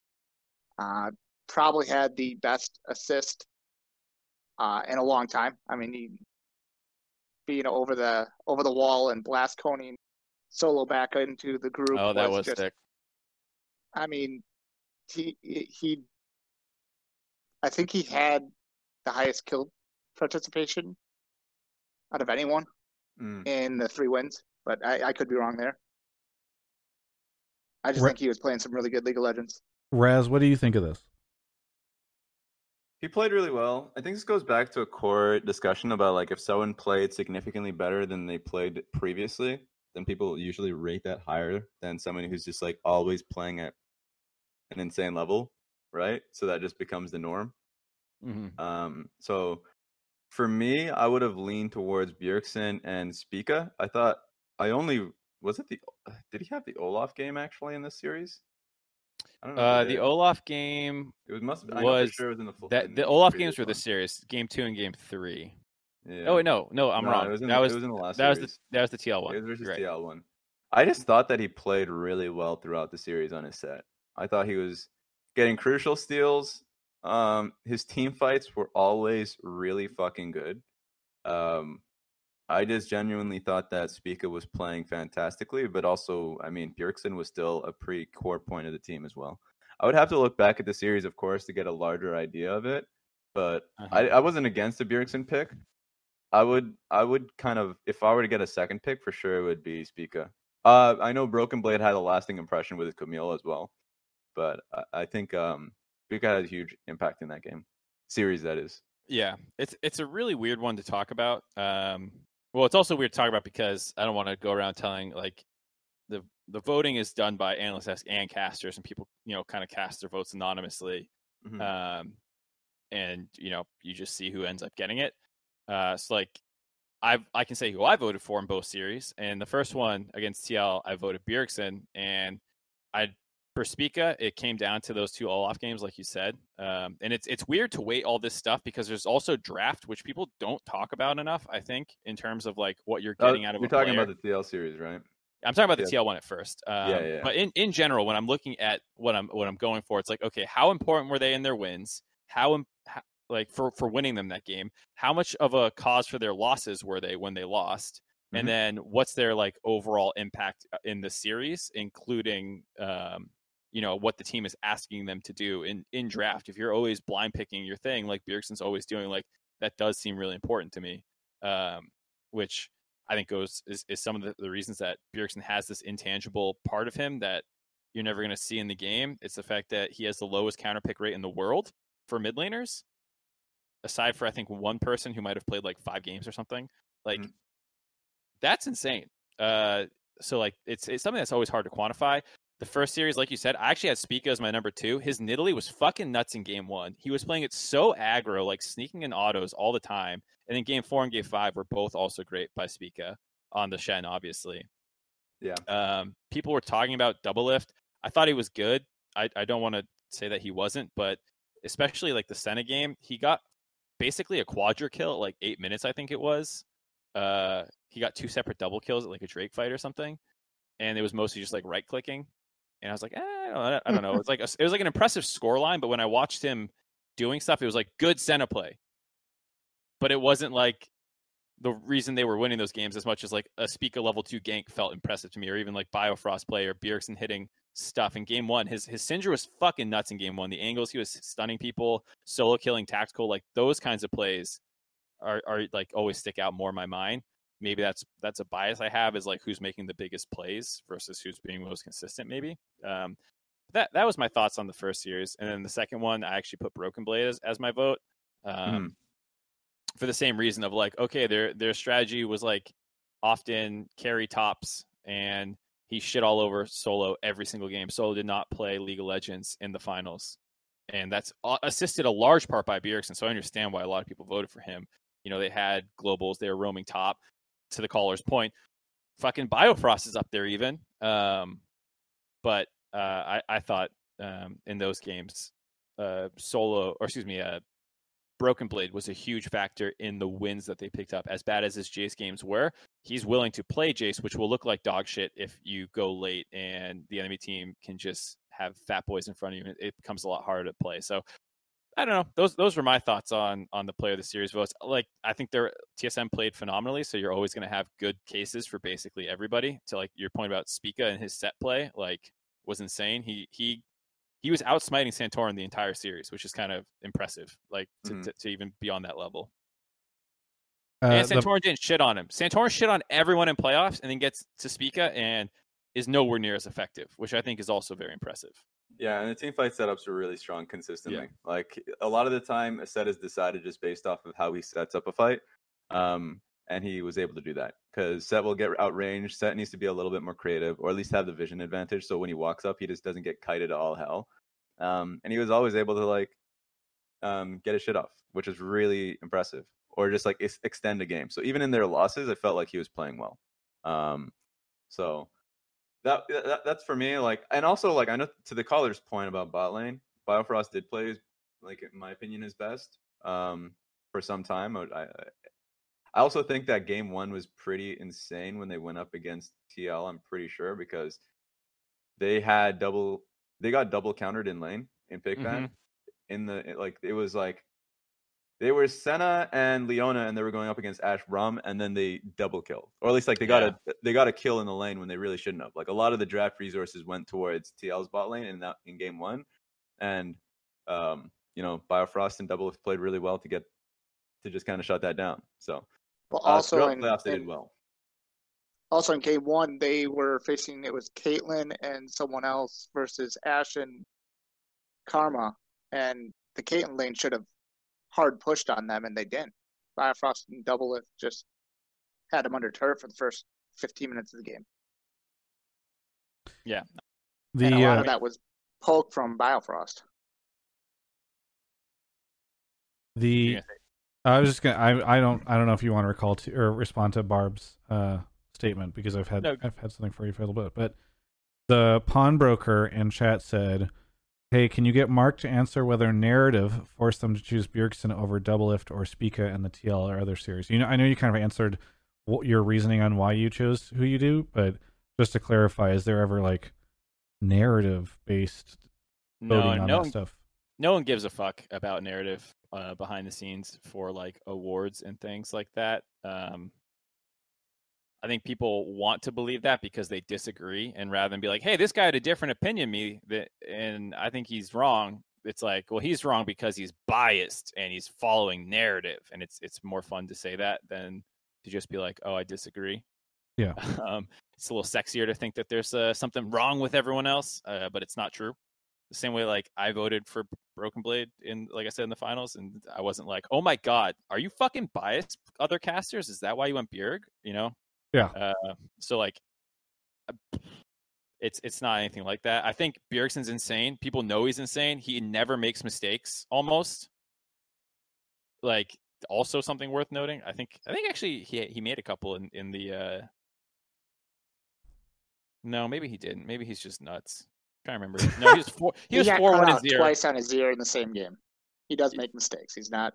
Yeah, but that was the TL one, or was that the? Yeah, finals? that was against TL. Yeah, right. I'm trying to remember. And yet you still voted for him in that first one. Yeah. So clearly, you got this guy fucking up, and you're voting for him anyway. Sounds like narrative is forcing you to vote for him. Got me. Yeah, and the Syndra in game one that Boom. picked Jensen on the left side, the kill on tactical, the multi-man stuns in team fights. Anyway, Barb, anything that you want to say before we move on to the next caller? Sorry, we're trying to we got kind of slow to calls tonight, so but it does seem as though people are pretty confident in the maybe it's not Biofrost even if you played well. So anything you want to say? Shout out to Alienware. They're awesome. They let you do what you do, and it's great content. Yeah, thank you so much for the call, and we'll catch you next time. Thank you. All right. The other thing too is I think just a final note on that is like people probably get it wrong sometimes too with their votes. Like, if I rewatch the game, like Raz was saying, and did a full breakdown, maybe you missed things that you should have taken into account, and you basically have, because the thing is, we don't know who's going to win the fucking series when it's game 5. So you also have to be thinking about who's winning on the other side on the analyst desk, and you're planning segments and you're doing all this other stuff. So it's not like I'm sitting there being like, I know TSM wins. Let me review their 5 games and prepare who I believe is the best of those players. It's like, well, TL could win at any moment. So you're usually juggling like 4 or 5 candidates in your head, and you have to give graphics and the broadcast enough time to actually go and build all the assets and award the actual thing to the player, then to be able to go and grab that interview with the player of the series one. Like, so you're picking this like after game 1? No. You're picking it in game 5. I know. It's in game 5. But sometimes, like the amount of time you have to really lock it in gets pretty tight. Yeah. Yeah. I also think like fans in general, or maybe I don't know about the voting, but I think for sure with the fans, like they have a pretty rough idea of how some matchups should go. Like a good example is like, I think I remember hearing, I don't know if it was it was somewhere, that people just have an expectation that Caitlyn is just going to have like full lane pressure. Like she's just there to win lane and has shove and just chip at turret plating. And that's not going to be the case a lot of the times. Especially if you're going versus Ashe, and with counterpick, you're on red side. If you have Ashe and counterpick support, like that's just not going to be the case at all. And then you'd have to kind of look at where the jungle's pressuring. If he's actually giving Caitlyn like space in lane, like what's happening like there's so much that goes on in the game that I think actually knowing who's playing well, people really they get a bad read, is my take. So yeah, we'd have to look at the series and see which one. But like from what I saw, I thought Spica, Bjergsen were playing really well, and it's nice to see that. I think they were spamming solo queue for a long ass time, so like a lot of that translates when you have an understanding of how you guys want to play 2v2s. Mark, do you want to grab the next caller? Oh, yes, sir. Sorry. Eugene, thank you for the 3 months. X Solvark, thank you for the year. And Avera, thank you for the year and a half, 18 months. Savsy is here. Savsy, where are you calling from? Sarnia, Ontario. Yeah! Team Canada! Well, it's also Blue Let's go, Jay. Raz. Yeah. Let's get it. Blue Jay. Wait, is it Blue Jay? Yes. Oh, I mean, my he's basically at this goodness. point like our expert caller. You know, like you might have a news crew and you have that kind of like not quite an employee contractor who you go to on the field sometimes. That's basically what Blue Jay is. What do you want to talk about? Travis is not impressed. Okay, anyway. What was this? I'm just I'm messaged me, marking this in the chat so it's easier for me to identify. What do you want to talk about? Really sneaky. Okay, my topic is about Broxa. So for those that don't know, Travis had an interview with Broxa a couple weeks ago where Broxa said that he thinks that NA fans look for the worst in winning teams. And I don't necessarily think that that is the case. Well, sorry, just to help clarify on the paraphrase. go ahead. He said it seems like when a team is doing well in NA, fans, and again this is also paraphrasing, but fans look for the reason why they will lose at Worlds or perform poorly at Worlds rather than like why they are good. Right. And I don't necessarily think that that is true because, well, for one, I don't think that that was the case with C9. Everyone was so fired up about C9 when they were winning and, well, just crushing everyone. I didn't hear too much negative outside of, well, we still don't know how they'll look when they're not winning all their lanes, which is fair. But I think this weekend, the series that TL played showed the exact reason why fans in North America are hesitant to be, so accepting of, we're going to win everything when we go to Worlds. It's because of a lot of inconsistency. And I think in this series with TL, I think we saw a lot of inconsistency. And for the record, I really hate to say this because I'm a really big Broxa fan. Like, I think that guy is great, and I'm really happy he's in NA. But I don't think that he was very consistent in the series that he played this weekend. He was so good on the Hecarim and the Trundle, and he was so not that great on other things. So I think the inconsistency is the main thing that's holding back North American fans from having full confidence that NA will do well at Worlds. So you're saying like specifically Broxa had games where he was good and games where he was bad, and that's why some people are nervous. So I wouldn't say it's specifically a Broxa thing. I think that it's consistency across a lot of different things. Were there other players or like any of the like? Where else are you seeing the inconsistency? I'm just curious for the course. So of the okay, yeah, no, that's fair.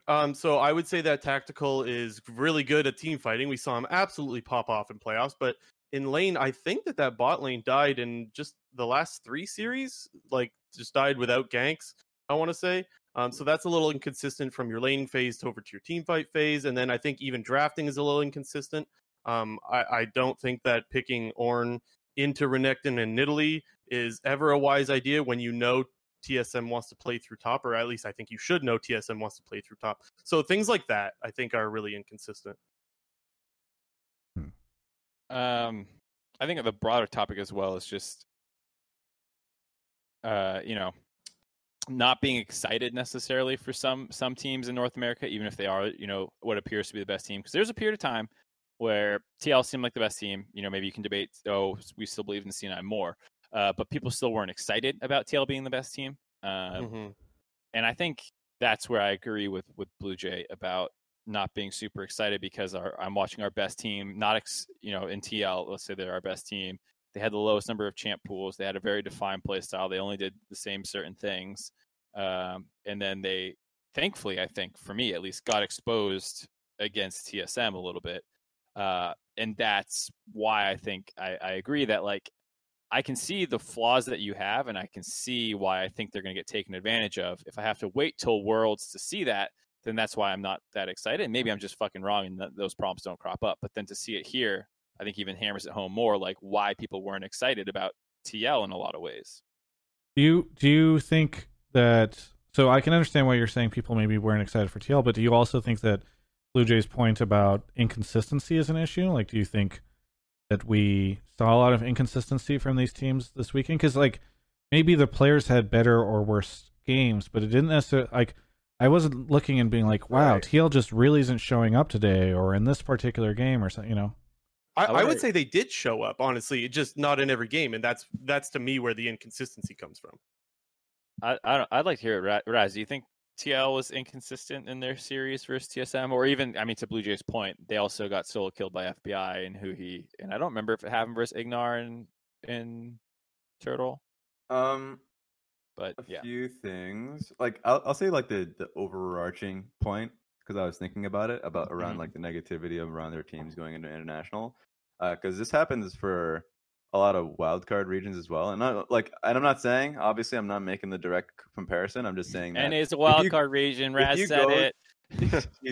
If you go to Worlds and you have a set expectation and then you never reach it, like you're never gonna be consistently positive about like the next venture, right?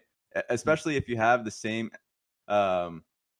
kind of, you have the same teams, like same teams, Same recipe. environment. Exactly. Everything come and go back into the same environment. You're like, guys, let's rile us up back together. Let's get excited about it. What about Jensen, Bjergsen, all these player names? And all you need is that one goddamn person in the room to be like, what happened in the last 3 times we went to internationals?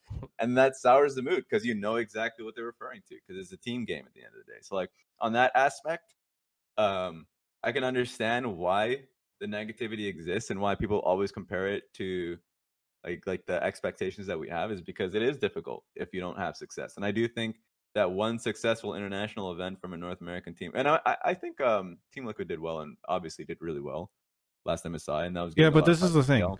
If you But say World that, is the immediately point. people go, "Oh, they did well." You mean in the fastest ever best of 5 that's ever existed in an international event? You know, it's like, But it also got soured by how they, like, the win versus IG. But I don't want to get back into that. I just mostly talking about like consistency around that. If they go to Worlds here and we have damn good games from like TSM, TL, or whoever, and we find, let's just say the last caller's talking about it, like 2 teams going in out of groups, or even, I mean, going into like knockout stage, or even just really competitive games against like Korean and Chinese teams, then that goes a long way. That goes a really long way for the next discussion for like a next international event. So that's the first point. I think I rambled enough for me to talk, like, to forget what the initial take is. yeah, it was about the consistency T- stuff. Like, Specifically, Oh. yeah, TL and your impressions of them, and if people were too negative on TL and were they inconsistent and stuff. I don't think they're inconsistent. I think what we saw from TL is when they went up against TSM, they just changed the way they played the game, because like they were just losing to TSM. Like they even had to adopt the what is it, the Zillion themselves. And when that happens, like I looked at that game and I was like, yeah, they don't actually know. I'm not saying about Jensen. I'm like, as a team, how to play around Zillion is difficult. So it felt as though they were making those changes and adjustments to win the series, and you don't have that much time to actually talk about the game. So they looked worse as a result. so you guys agree that it makes sense that some people are nervous about. I'm waiting for Mark to finish this conversation. I heard you. You're saying that some people are nervous about. You stalled out. Travis didn't finish that thought. So you Travis. agree that some people it makes sense that some people are nervous about our performance, given what some people can point to in terms of our past history. But it doesn't sound like the consistency of our teams or our players is what's an issue for either of you. I think the things so I'm always worried for one, because we're North America. So like I think there's a baseline bit of like, I don't think any team's gonna like finish number 1 in their group. Have we ever finished number 1 in a group? I actually don't even know if that's ever happened. I don't think that's ever happened. So like there's of course some baseline worry about the inherent nature of what's gonna happen. That said, some teams I'm less concerned about, whether due to play style or talent or, and that's where the variation comes from. And so for TL, I think they're all fucking great players. I have no worry about their talent, but I'm worried about their play style, So like I think those things might be why I'm more negative on TL than TSM, who I'm like, hey, I love their play style. They've got great players. I'm as excited for TSM as I've ever been for a North American team. I still think, there's huge risks of being just a North American team, but on that scale, I think they look great. Yeah. And Can I ask you guys Oh, yeah, go on. another question? Just because I like how Raz, well, honestly, all of you have basically said, like, in past years, NA has not done so well, and so it's easy to be nervous about going in this year. But I do want to bring up how C9 was absolutely cruising. So can we use them as an example? If C9 was still winning the way they were, would we be as hesitant? Because I don't think I would be. I'd be like, you know what? I actually think NA has a pretty good shot this year if C9 continued to No, smash and teams, but that's they what I've didn't. been saying this whole time is like, I think I said it earlier in the show, is I worry that some of the reason why people think NA sucks is because the narrative all year was we have one good team and then that team started losing. So the natural conclusion then becomes, we have no good teams. Our good team sucks now. So, Jot it down, I think Travis. you boomed Just, again. everyone's outing. yeah. Take notes. Okay. Anyways, I think the reason for that is because you can very clearly hear and see what a lot of these teams, like the top 3 teams, are working on and getting better at. It's kind of like cramming before the test. This is always a problem for a team that is not really confident in whatever style of play they're going into Worlds with. And whenever you're going to an international event, you're judged based off of like what you're best at. Like, what are you going to offer to the table? Like last year, when G2 were favorites, they had talented players, but they were a really smart team, like especially in mid game, and that's what they really kind of showcased when they went up against SKT, some of the LPL teams before the finals. Like they were just and Damwon, that they were just the smarter team, and that they knew how to play out mid game properly, consistently. And this year, I feel like the Korean teams, I'm just gonna say Gen.G, DRX, obviously Damwon, they're really smart in how they want to play the game consistently. Like if that, and also there's, from Damwon's perspective, really talented players, and the Chinese teams are have really talented players. So unless you go to JD, and I just think they're a better team fighting team. So like you're coming into an event with something you already excel at. Where with C9, if they had come in not really changing their style at all and not trying to scale consistently, if they were just coming in with the same style that they had in spring, but obviously with a few changes based off the patch notes, then yeah, I think there's something to be excited about, because they're coming in with a set style of play that's been working really well consistently. And that's the thing too, is like, if C9 just dominated spring, dominated summer, came in, the whole narrative about one good team, it's not just about one good team, it's about like, hey, they look fucking amazing in general. The same way when 2016 TSM went into Worlds, they're probably the most hyped North American team ever. I don't think we've ever had any more hype before or after. And I think it was because they were so fucking good. Doublelift and Bjergsen were popping off. Svenskeren was crushing. Like, people thought they were legitimately a world like maybe not world's contender, but like, hey, they got a lot of hype in interviews too with like the other teams.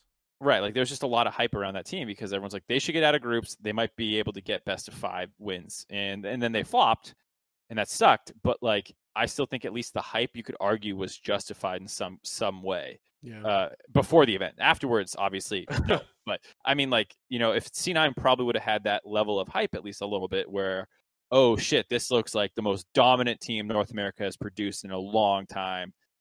Let's see what they can do. But then they flop, so whatever. And the reason that these teams now don't have the same level of hype is because they weren't that dominant. They were not C9 from spring.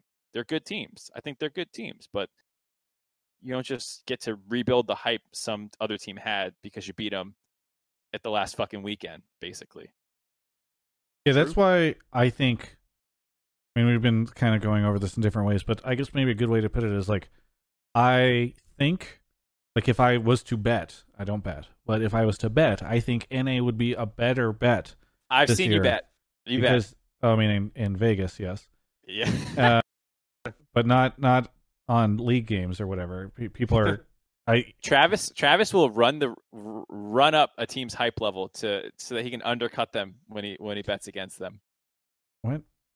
I don't bet on.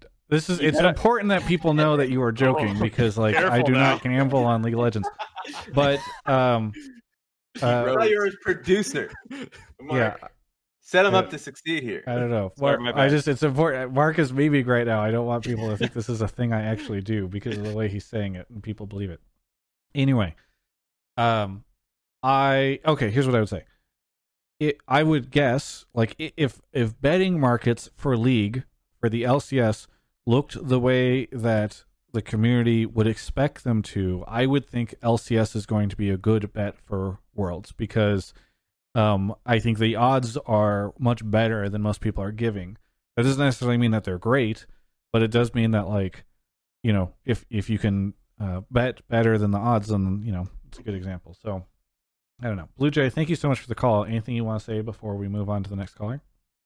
Yeah, just quick shout out. I wanted to quickly shout out TSM's management and staff, because I think they've gotten shit over the last 2 years for bad drafts and all that stuff, and I think that their prep was really good in the back half of playoffs. And I know it wasn't all the TSM fans, so I'm sorry to all the smart TSM fans. And I know what you're thinking. Smart TSM fans, Keck W, that's an oxymoron, and yes it is, but I stand by that anyways. I think that they were really well prepared, and so I think that they deserve some recognition for that. Parth has always made finals. Oh, bring back Parth so we can Parth some people too. That would be great. I don't think. I mean, I would like that. I don't think he necessarily wants to go on the show. But now they're winning, so maybe he does. Either way, thanks so much for the call, Blue Jay. All right, see you guys. Can I say one thing about TSM fans? It's not just about TSM fans, because it's like, I think this is a great finals weekend for finding all those goddamn bandwagoners. People jumping off the G-Tune bandwagon, jumping off the Fnatic bandwagon. They're not going to make playoffs. Time to put on my Mad or Rogue like jersey on. Jumping off the TSM bandwagon, and guess what happened? You're looking kind of dumb right now, aren't you? You look at a little bit stupid, and people are going to notice. They're going to notice when you come crawling back. Whereas I feel like the TSM bandwagoners can just say, "Oh, I was a Doublelift bandwagoner all this time," and so they can say, like, that's why I'm back to being a TSM fan again. It's because I was just waiting for Doublelift to come back. All right, I'm just saying, the people who were initially by that team and stuck with the team when they were losing, I see you. I will also say there's on the TSM fan thing. It was really fun during the TL series. Every single game I tweeted the same tweet at the end of it about the TSM is really, really overhyped by the community. And so it was either always sarcastic or serious. And like, just the comments and replies would fluctuate wildly depending on the game. And it was so funny seeing my mentions, and then I have to check which tweet they were replying to, because it's basically the same tweet every time. Twitter is great. I tweeted similar in that vein. I tweeted that thing where I said, by the way, your chat is what? You boomed again. You boomed what again. What the hell? This is probably the worst episode in terms of booming, so I'm just putting that. Yeah. For the people that listen to the YouTube versions, for some reason we have audio blips sometimes that happen on stream. I don't know. Some people will say this happens on Twitch all the time. Others will on other channels, and then some people say it's only mine, and it's like, I don't know how to troubleshoot it because I don't know what is causing it. And one dude in chat is saying it's definitely Skype, and I ask them for like any evidence of that being an issue. Like, just saying that to get you off it. Yeah, look at these guys. Yeah. Don't trust chat. Don't do it. Anyway, my apologies to Twitch chat. I honestly, like, I'm sure that is very frustrating, and I don't know how. I wish I could fix it. It's difficult when I have like literally no idea of how to start troubleshooting it, because it's like, what is causing that? It seems to happen very randomly. Anyway, I made, similar to your tweet, Mark, I made a tweet which was, where was it? It was so cool that since summer 2015, Peter's been to the finals of every LCS split he decided to participate in. Very clearly referencing the fact that Peter was not trying last split, which I thought was like somewhat clever, right? Because it's a double take. It's pretty good. And it's just great to see the people that reply that are like, what about last split, huh? Are we just forgetting about last split? And then the other people that are like, cool to hear, but what about Worlds? Let's see them get out of groups. And I'm like, wow, you guys just don't like use your brain when you read this. Mugiwara is here. Is that how you say it? Mugiwara. I didn't even get to read it, but I know you're even cooler than I thought. I know this man. Let's go. One Piece. We're standing One Piece right here. You better understand it. Here. I don't like One Piece. You would if it wasn't so long and probably the animation. It's an amazing story. Yeah, read the I think that's mangas true. by I also don't love the character designs because they all look a little Yeah, that's what I Look meant by the cartoony. design. Okay. Yeah, the animation was also stiff in the beginning. That was rough. I went through about 200 episodes before I was like, Yeah, but man, it came out in '98. Where are you so, calling from? Edinburgh, Texas. Thank God. Okay, let's move on. From So, East Blue. All what do right. you what do you want to talk about on the show? So my take was that C9 announcing that they're keeping their whole roster is a little bit concerning as a C9 fan, and Oh. I'm hoping that they have an academy roster that is a contingency plan to player failure. Do you think that when they say they're keeping their whole roster, that means they're keeping all their coaching staff? I don't. I just. But I'm also still just talking about the 5 players, the LCS players. Yeah, I'm curious if C9 is floating that by and making people think that they're not making changes when in fact saying, and I didn't see the exact wording, but I'd be very interested if the wording says we're making no changes or if it means it was the 5 players specifically. I know. So yeah, I'm pretty sure. I think it could be very. Yeah, I'm just curious to see what happens on the coaching staff side. Anyway, what? So you say this is concerning. Do you want to elaborate? Just a little. I mean, I love all the C9 players. I mean, obviously they put on a monstrous performance for 75% of the year. So, but I think the problems that were highlighted in the second half of summer and playoffs are these like noticeable but not easily fixable things that it's concerning if you want to keep having success, because especially if the league does just end up getting better, it'll be hard for them to get. So I have like little footnotes here. For Licorice, I'm mostly concerned with just his mentality and also where he decides to pick champions. I think it's very strange, like how I mean, he's amazing at the kill. He like wants to play him regardless of what his team comp is, and that's. Do we know that that's true? You also. Well, no, I'm just assuming, but like from what I saw, but that's Gangplank, Vladimir, all that, like no CC stuff. I mean, Meteos and Sneaky talked about it a lot, and it's not on Licorice, of course. Yeah, I'm just saying, like, it's interesting how sometimes we blame a player whenever they end up playing champions that we don't want them to play, but we'll blame a coach whenever the draft isn't the way we want the draft to be. And I'm like, right, and I definitely don't blame Licorice like wholeheartedly or anything, or maybe it's not even the slightest bit his fault. It's just what I get to see as a viewer, you know. Yeah. And since that's all I can go off of, like those are my concerns. Yeah, I think it's fair. Blabber, like when he came into C9 originally, Reaper had that joke about how he's just a brain off player, and it really came back in playoffs in the second half. Like it's so disheartening to see him thinking that they could win those level 1s in the Fly series, and like I love that he wants to take every fight, and it worked for so long, so I can totally get why. But he really did stop like analyzing his team comp, their team comp, everything. Or I mean, at least that's what it looks like, I should say. And Nisqy, definitely, there's the issue of his control mage impact. Like I know he can play him. I think he plays him really well. And he definitely is surrounded by strong enough players that they don't have to be like superstars. But I mean, he's no Bjergsen, he's no Jensen, he's no Power of Evil on control mages like Azir or Orianna.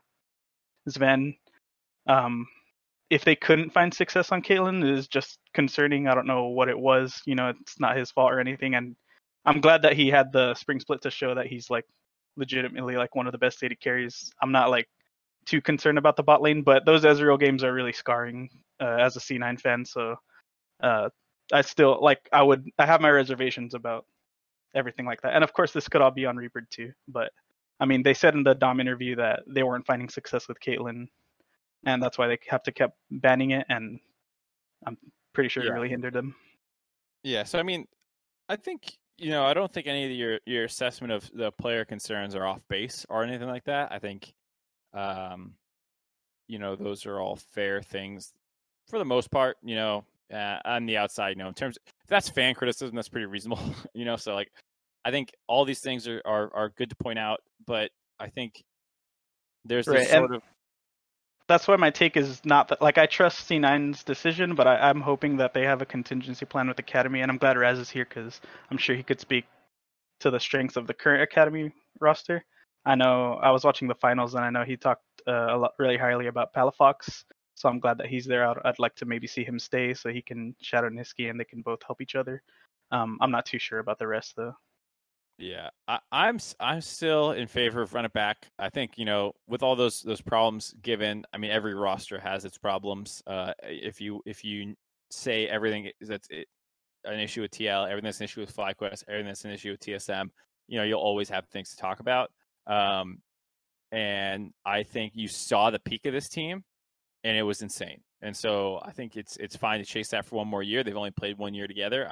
I think if the players are all still on good terms, and this team hasn't plateaued on an emotional level, I don't think that they've necessarily plateaued on a skill level either. Then, as long as they're all still motivated, still hungry, and still get along, so I think running it back is totally fine.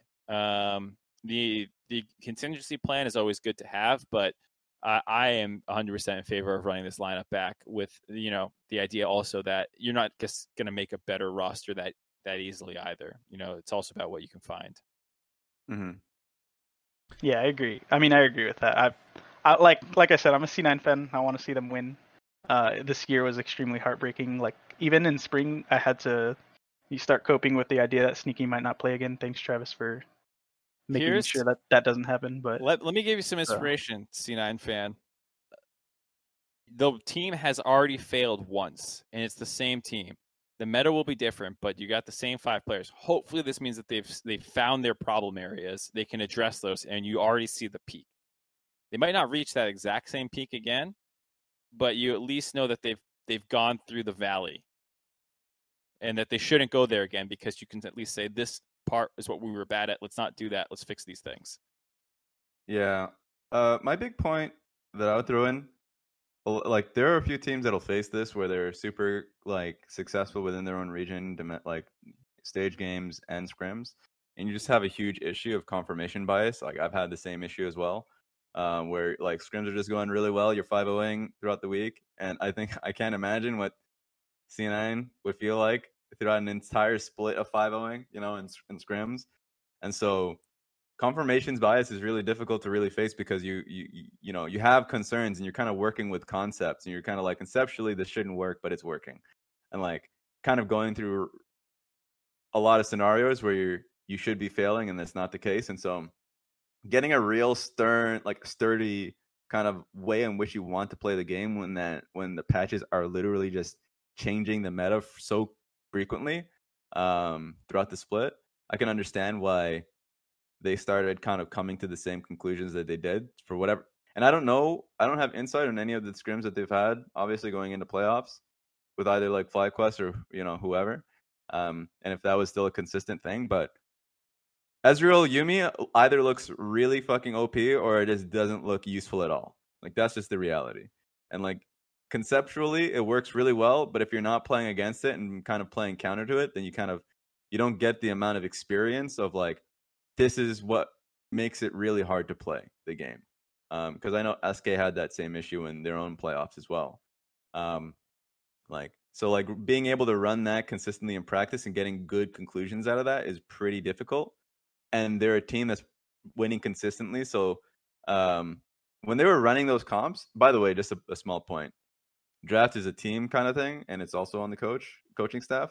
So I wouldn't really blame any players or look at the players for just drafting ideas. Obviously, they have a huge impact in what they want to play, or what they think is good in a comp conceptually, but it's a team kind of building the comp together, and the coaching staff making sure that it makes sense.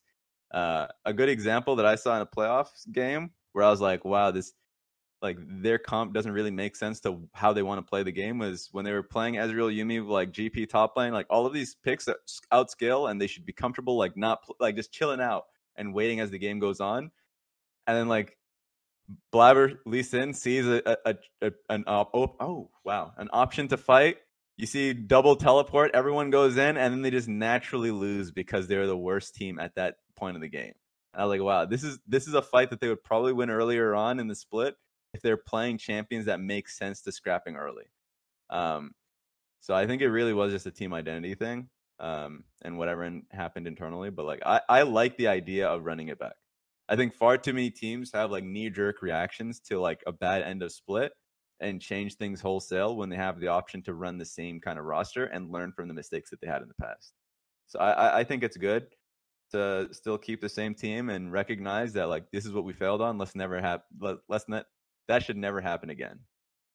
I think the other thing people are forgetting, we've talked a lot about this zone, so I'm going to make my bit a little shorter, but like, one, I think this will be a difficult offseason to make big changes. And it's not clear to me what players they could get if they really wanted to replace people. And I think it's also really difficult to identify the players that you would replace, right? It's not like, oh man, if only we just had one different situation, but I don't know, one different player, then it would be a totally different situation. The other thing is spring split is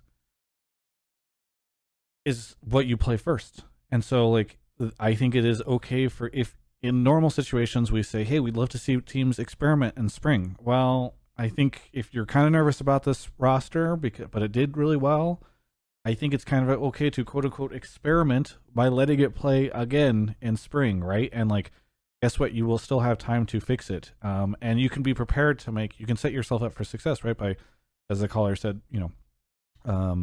academy or whatever. But I don't know. I think you can hedge your bets and see how things shake out in spring and make changes for summer if you need to. We do need to. C9 is a tough one. Just want to make a last point. C9 is a tough one when you're talking about like comparing it to the academy team, because the academy team is very good for sure, but I wouldn't change anyone on the C9 main team because they were built to be a top like a championship roster. So unless if they like literally didn't have faith in a player or something, then fine. But I think that this is a team that should continue on as the same. No, I mean, ultimately, I agree with all of you. I mean, you all mentioned, and I agree, like, it's not easy to replace any of these players. And I don't know if I came across wrong, but I didn't want them to make any roster changes. Mm-hmm. Oh, I'm excited about them. Yeah. No, I was saying it's concerning, like, just because, like, they announced it so soon, like, that maybe they didn't look into anything. But ultimately, like, my whole point was that, like, I just would like mental booms or different things like you can never see coming, like Olay and Crown, like where they just had these fall offs like you couldn't account for. I would like if the academy roster was strong enough to slot in and not be like a detriment to the team, which I mean they won the academy worlds, so I'm not too concerned, but I didn't watch a lot of. I mean, I was hoping Raz would talk more about their strengths and stuff, but if you want to give a very brief version, Raz, this call's been very long. I'll mute you. What? You have 30 seconds. I'll mute you if you go longer. Mark wants to get out.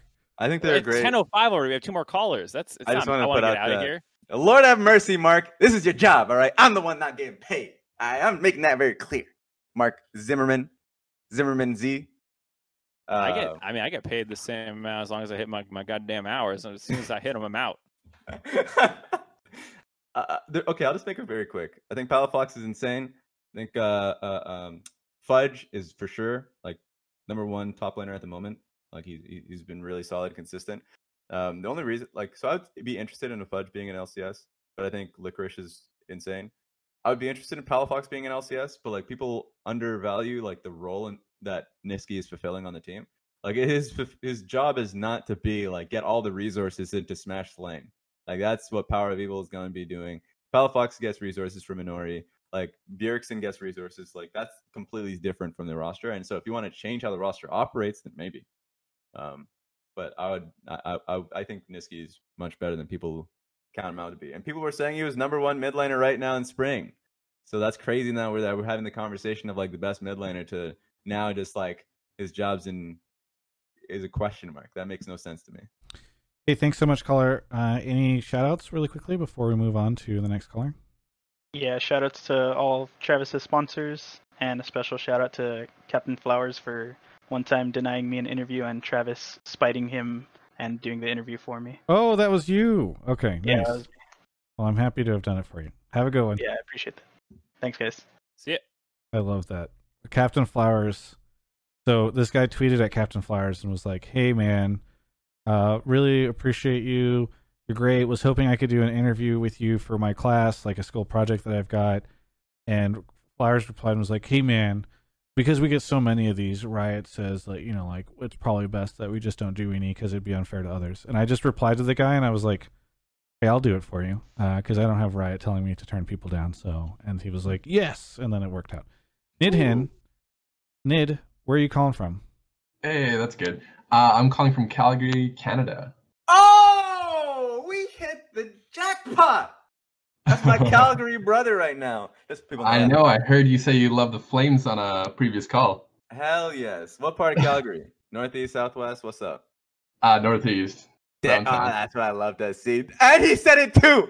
All right. I'm not going to explain it, but yes, agreed. Yeah, but wonderful. Dope. Nid. Want to hear the take? Yes. All right. So what I wanted to say is if TL kept Doublelift, they would have actually won this season. Is that spicy enough? I think. Okay, go. What do you want to elaborate?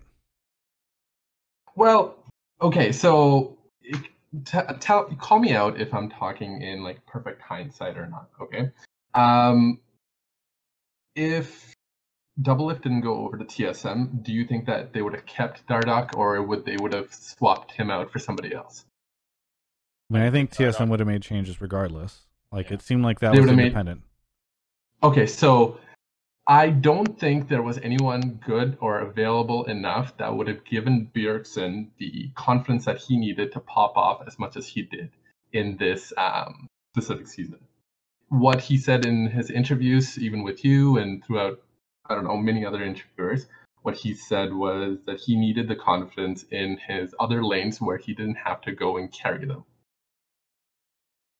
So the only person that I could see coming in to save the day was Doublelift and bringing Biofrost along with him in order to just give that bot lane, just giving Bjergsen the confidence that they're not going to be completely trashed on.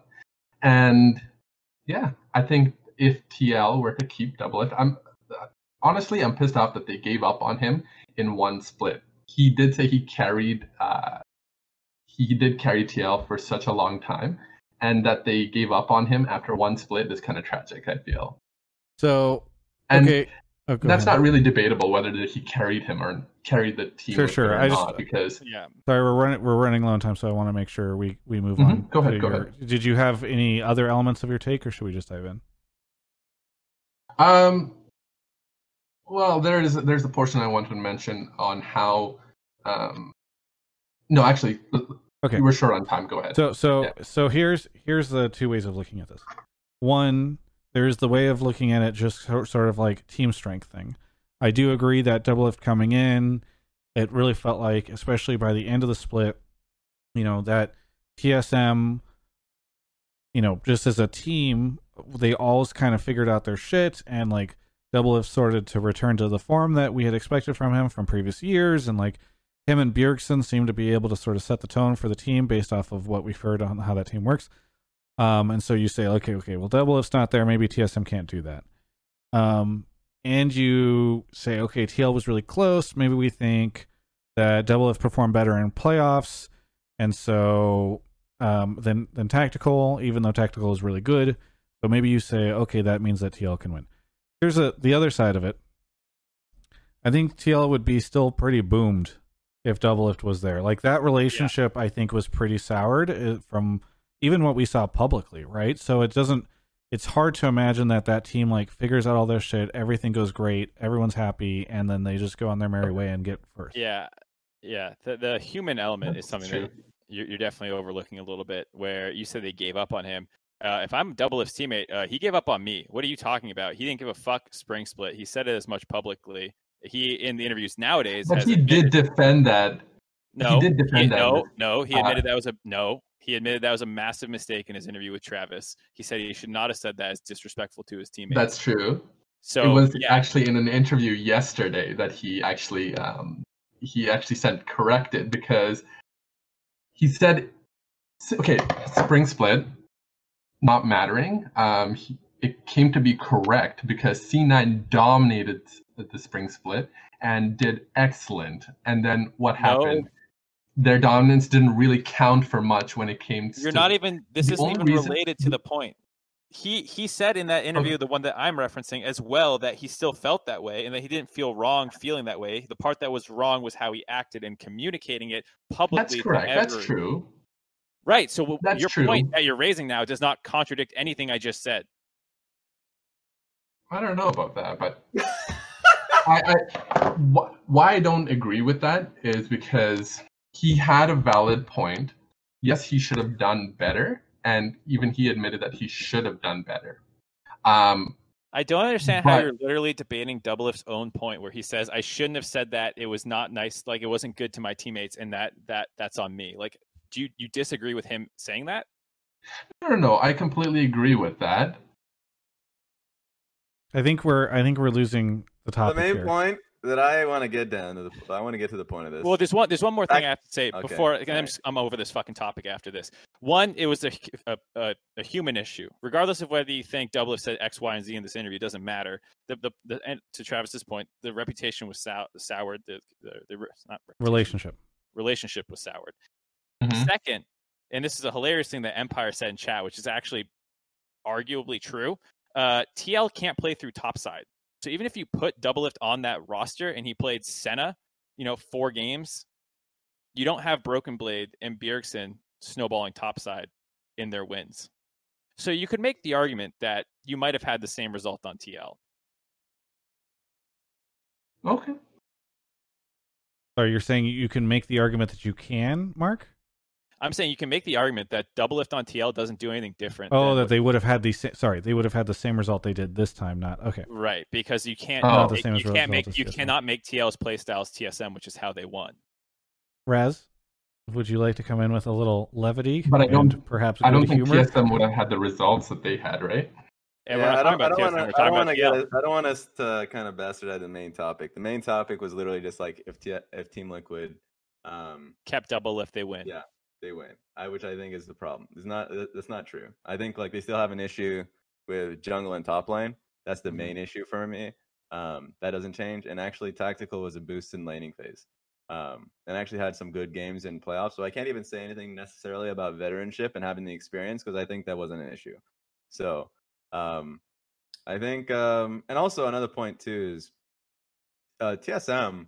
Like if they kept Kabe was actually still like a strong AD carry. Personally, I thought that he still would have done well if they had Doublelift or not. And Bjergsen's performance, all of this is all based off of having insider knowledge of like how Bjergsen would have operated with the experience of one AD carry versus the other, which I don't think is anyone's really qualified other than anyone in the team to really give an answer on that. But what I saw was just Bjergsen's individual performance. So I don't think the TL would win the split just off that one change alone. Yeah, and to be clear, I think this was a mutually beneficial situation. I think it worked out much better for Doublelift. I think it worked out much better for TSM, and I think it worked out better for TL as well. Like, I don't think TSM wins with Kabe staying. I would never make that argument. I don't think. I think Doublelift had a fantastic split, and I think that this was a mutually beneficial situation for every party. Did not work out. Not every party. Golden Guardians maybe would have benefited in a world where, or Cloud9 would have benefited in a world where. That's true. Where this trade had not happened. Sorry, Raz. Raz, any kind words that you want to share to your compatriot here after Mark blasted him live on air? Look, Mark's feeling a little bit testy because the show is going long. Oh, that had nothing to do with it. That would end the same response in hour 1 as hour 8. And Mr. Man, you definitely trail off in multiple different topics is the only thing too. You're arguing points that you definitely don't want to argue. But I love that energy. So Mid, anything that you want to say, like shout outs or plugs or anything before we move on to our last caller? No, that's pretty much it. Shout out to Alienware. Thank you so much for the call, and don't let this make you gun shy from calling again in the future. Mark just no way. He gets like this. All right. Catch you later. All right, moving on. I enjoyed the shit out of that call. Moving on to it's not even arguing with me. It's you're arguing with Doublelift himself. Is the weird part. I think you guys started talking past each other at a certain point in time. I understood. They were not. I don't think they were talking past each other. They were talking away from the main point. Yeah, that's just true. Adds more time. Mark, come on, we got to show. Okay, there we go. Brett, he just insta pulls him. Rotate or AFK, thank you. Red Rain, thank you for giving the sub. Bowie Chin, Oli, Great War 666, Avura, Exolvark. OPTSM fan is here. Long-standing, much like Jordan, another name that I've recognized for a long time. OPTSM fan, where are you calling from? I'm now calling from Phoenix, Arizona. Where were you before? Houston, Texas. Yeah, I moved. I work over here at the university here. Oh, nice. Well, hopefully the move has been good for you. I moved the week before the school closed down for COVID, so yeah. You're just chilling. What do you want to talk about on the show? Well, I think it was kind of more of a he pulled me because TSM, but I want to say that I think that TSM's playstyle towards Broken Blade reminded me of how Cloud9 in the past has cultivated like their rookie talent or new players, and I think that bodes well for them at Worlds, and especially for Doublelift probably getting out of groups for the first time. Sorry, why do you think that it, like, specifically the rookie players make you feel this way? So comparing it to Cloud9 was always like they would play to the strength of that player as opposed to making them fit, and that's been a criticism of TSM before, to where they would plug in a player in jungle primarily and make them play a certain style that fit the team.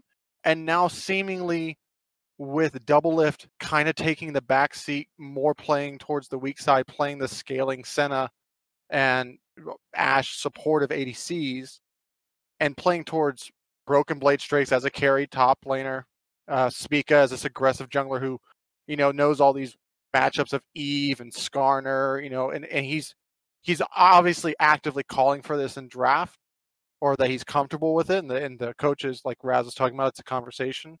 I think that's really, really good, which is why I think not having Doublelift be like the focal point will take the pressure off of him, just like Bjergsen talked about how he doesn't have to be the voice and worry about laning. Yeah, you just think it all kind of came together.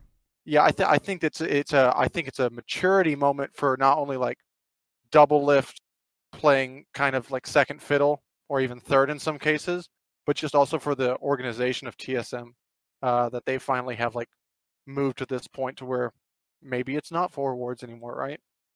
You know what? OPTSM fan. Every time you come on the show, there'd be times where I'd be like, I don't necessarily agree with your point, et cetera, et cetera. This one, 100%. I think going top lane isn't like the strongest point. I think the jungle one for sure is the biggest hit for me, because TSM, whenever they go to a pressure moment, be it playoffs or a final setting, that's when you see the worst of them usually. Like that's when you see them just like decide to make jungle just the ward, or like they're just very specific to like playing to what we usually do, and it really destroys what is a play style that player necessarily has. Like Dardoch's probably the best example of that and most recent one, but then you have Svenskeren, Santorin, like literally a whole list of junglers that are in that same midst. But now I only really see, obviously outside looking in, but you see streams as well where Spica is encouraged consistently. He would have like one bad Kayn game and the community won't let it down, but then he would continue to play his shit. I think in the game 5, he was able to play carry jungler, and then you saw Camille topside, and they were playing away from Doublelift bio towards their topside strong side. Like that's something where you wouldn't see from a TSM in the past. I still want to see them keep that energy going in internationals. I think they should still keep that and be as flexible as possible, but yeah, for sure. I'm really happy with that. And it's to Mark's point that he said earlier, is that they were actually like game planning, like how like you hear like Belichick or some of these professional coaches in football, like they game plan for the team that week and what they can do best against it. And I think that TSM can try to do that at Worlds, because they identified, hey, we can play topside against solo, or we could do this or whatever. It's just. I had another point. I'll let someone else jump in while I try to think. I was just gonna say before. I'll jump in. Oh yeah, you go. Oh, I was just gonna say, yeah. I think the other thing too is all that planning in the regular season, I think, paid off, and I don't want to ignore that part of as Travis loves to say, the journey. So you're not just ending up at the destination. Is that what I They love to say? You love to say. You invented that saying, I believe, journey before destination. Yes. But yeah, like the tank fiddle game where they into regular season game, like, you know, people gloss over those like there that loss was just stupid and you should have never done that. But I think all those mistakes that you make, that you're willing to put yourself through while learning these different play styles and these different things, ends up mattering in the end. And I think that's one of the things that they did very well that teams like C9 could not manage to do, and TL didn't even try. Yeah. And I think FlyQuest experienced a fair amount too. For the most part, I think they didn't do enough with their top lane. They always ignored him while PoE kept trying new shit, and like Turtle and MASH and all these other experiments were going on. Well, you know, I think that bit them in the butt too. They never experimented with top lane ever. I do think, and I'm glad you said that, because that brought me to my point. Like Golden Guardians does this really well, where they let FBI and Closer kind of do their thing, but the majority of NA, and which is why I think there's this big stigma. Popped again, Travis. Sorry. Okay, continue. That there's a stigma that we just like have a set style, and that's why we don't see any flexibility coming to Worlds, because once we figure out that style, or the teams figure out our style, well, then we can't do anything. And we've been promised from, you know, Riot that franchising will allow all of us to try all these new things, and it just kind of never happened. But TSM did that. You know, we saw FlyQuest do that. Golden Guardians did that this split. And if more teams try to not make a product that gets them wins, but a product that can grow over the course of the season, especially with Spring Split not mattering as much currently, unless they change the format again, I think you will see the growth of NA as a region when you're trying to make a learning experience. You don't just grab someone and say, well, that's what their niche is, or that we have to fit their style. No, you should expand and, you know, try to get them. TSM doesn't win spring finals if they don't let Spica int on Kane in game 1 of the regular season. Bold prediction. True. I mean, hindsight 2020. So, I mean, like having failures, and this is just something that TSM kind of did poorly at times during the split, but I think like overall is more of a positive, which is if you're being creative, like if you try something out in draft, or if you try something out like for a player that has little experience and then it doesn't work out, having the mentality or having like the environment be like kind of like be more positive and don't let it crush them. Yeah, don't let it crush them, but definitely make it so like they know what to do next time they get put in that exact same situation, and like recognize if that's something we want to continue to do, and not be like, we're not doing this because you play like ass. Like that's just the worst thing you could do, because then like the pressure piles up where you're like, well, do I ever want to bring this in scrims now? Because like if it just doesn't work out, then I'm only really weighing people down. Obviously, this requires so much of like inside like knowledge. But at the end of the day, like that's something that I like to see. There is something to be worried about though, just saying that like sometimes like if a team doesn't want to play towards top side, and if it's or like playing to one side of the map and it's just not working out, most of the time it's because it's like the iceberg rule where 80% of the practice that they had in scrims, that like that side of the map's getting blasted, or it's just like, or they just don't know as a team like to how to make it work. So what you see on stage a lot of the times is just what they're more comfortable with. So they got to keep it cool like an iceberg. There we go. They got to keep it ice cold. Yeah, that's what you're getting at with that metaphor, right, Raz? No. Like 20% is things of what you see. Yes, I know. Like, I know. Oh yeah, God. All right. Okay. 80. But yeah.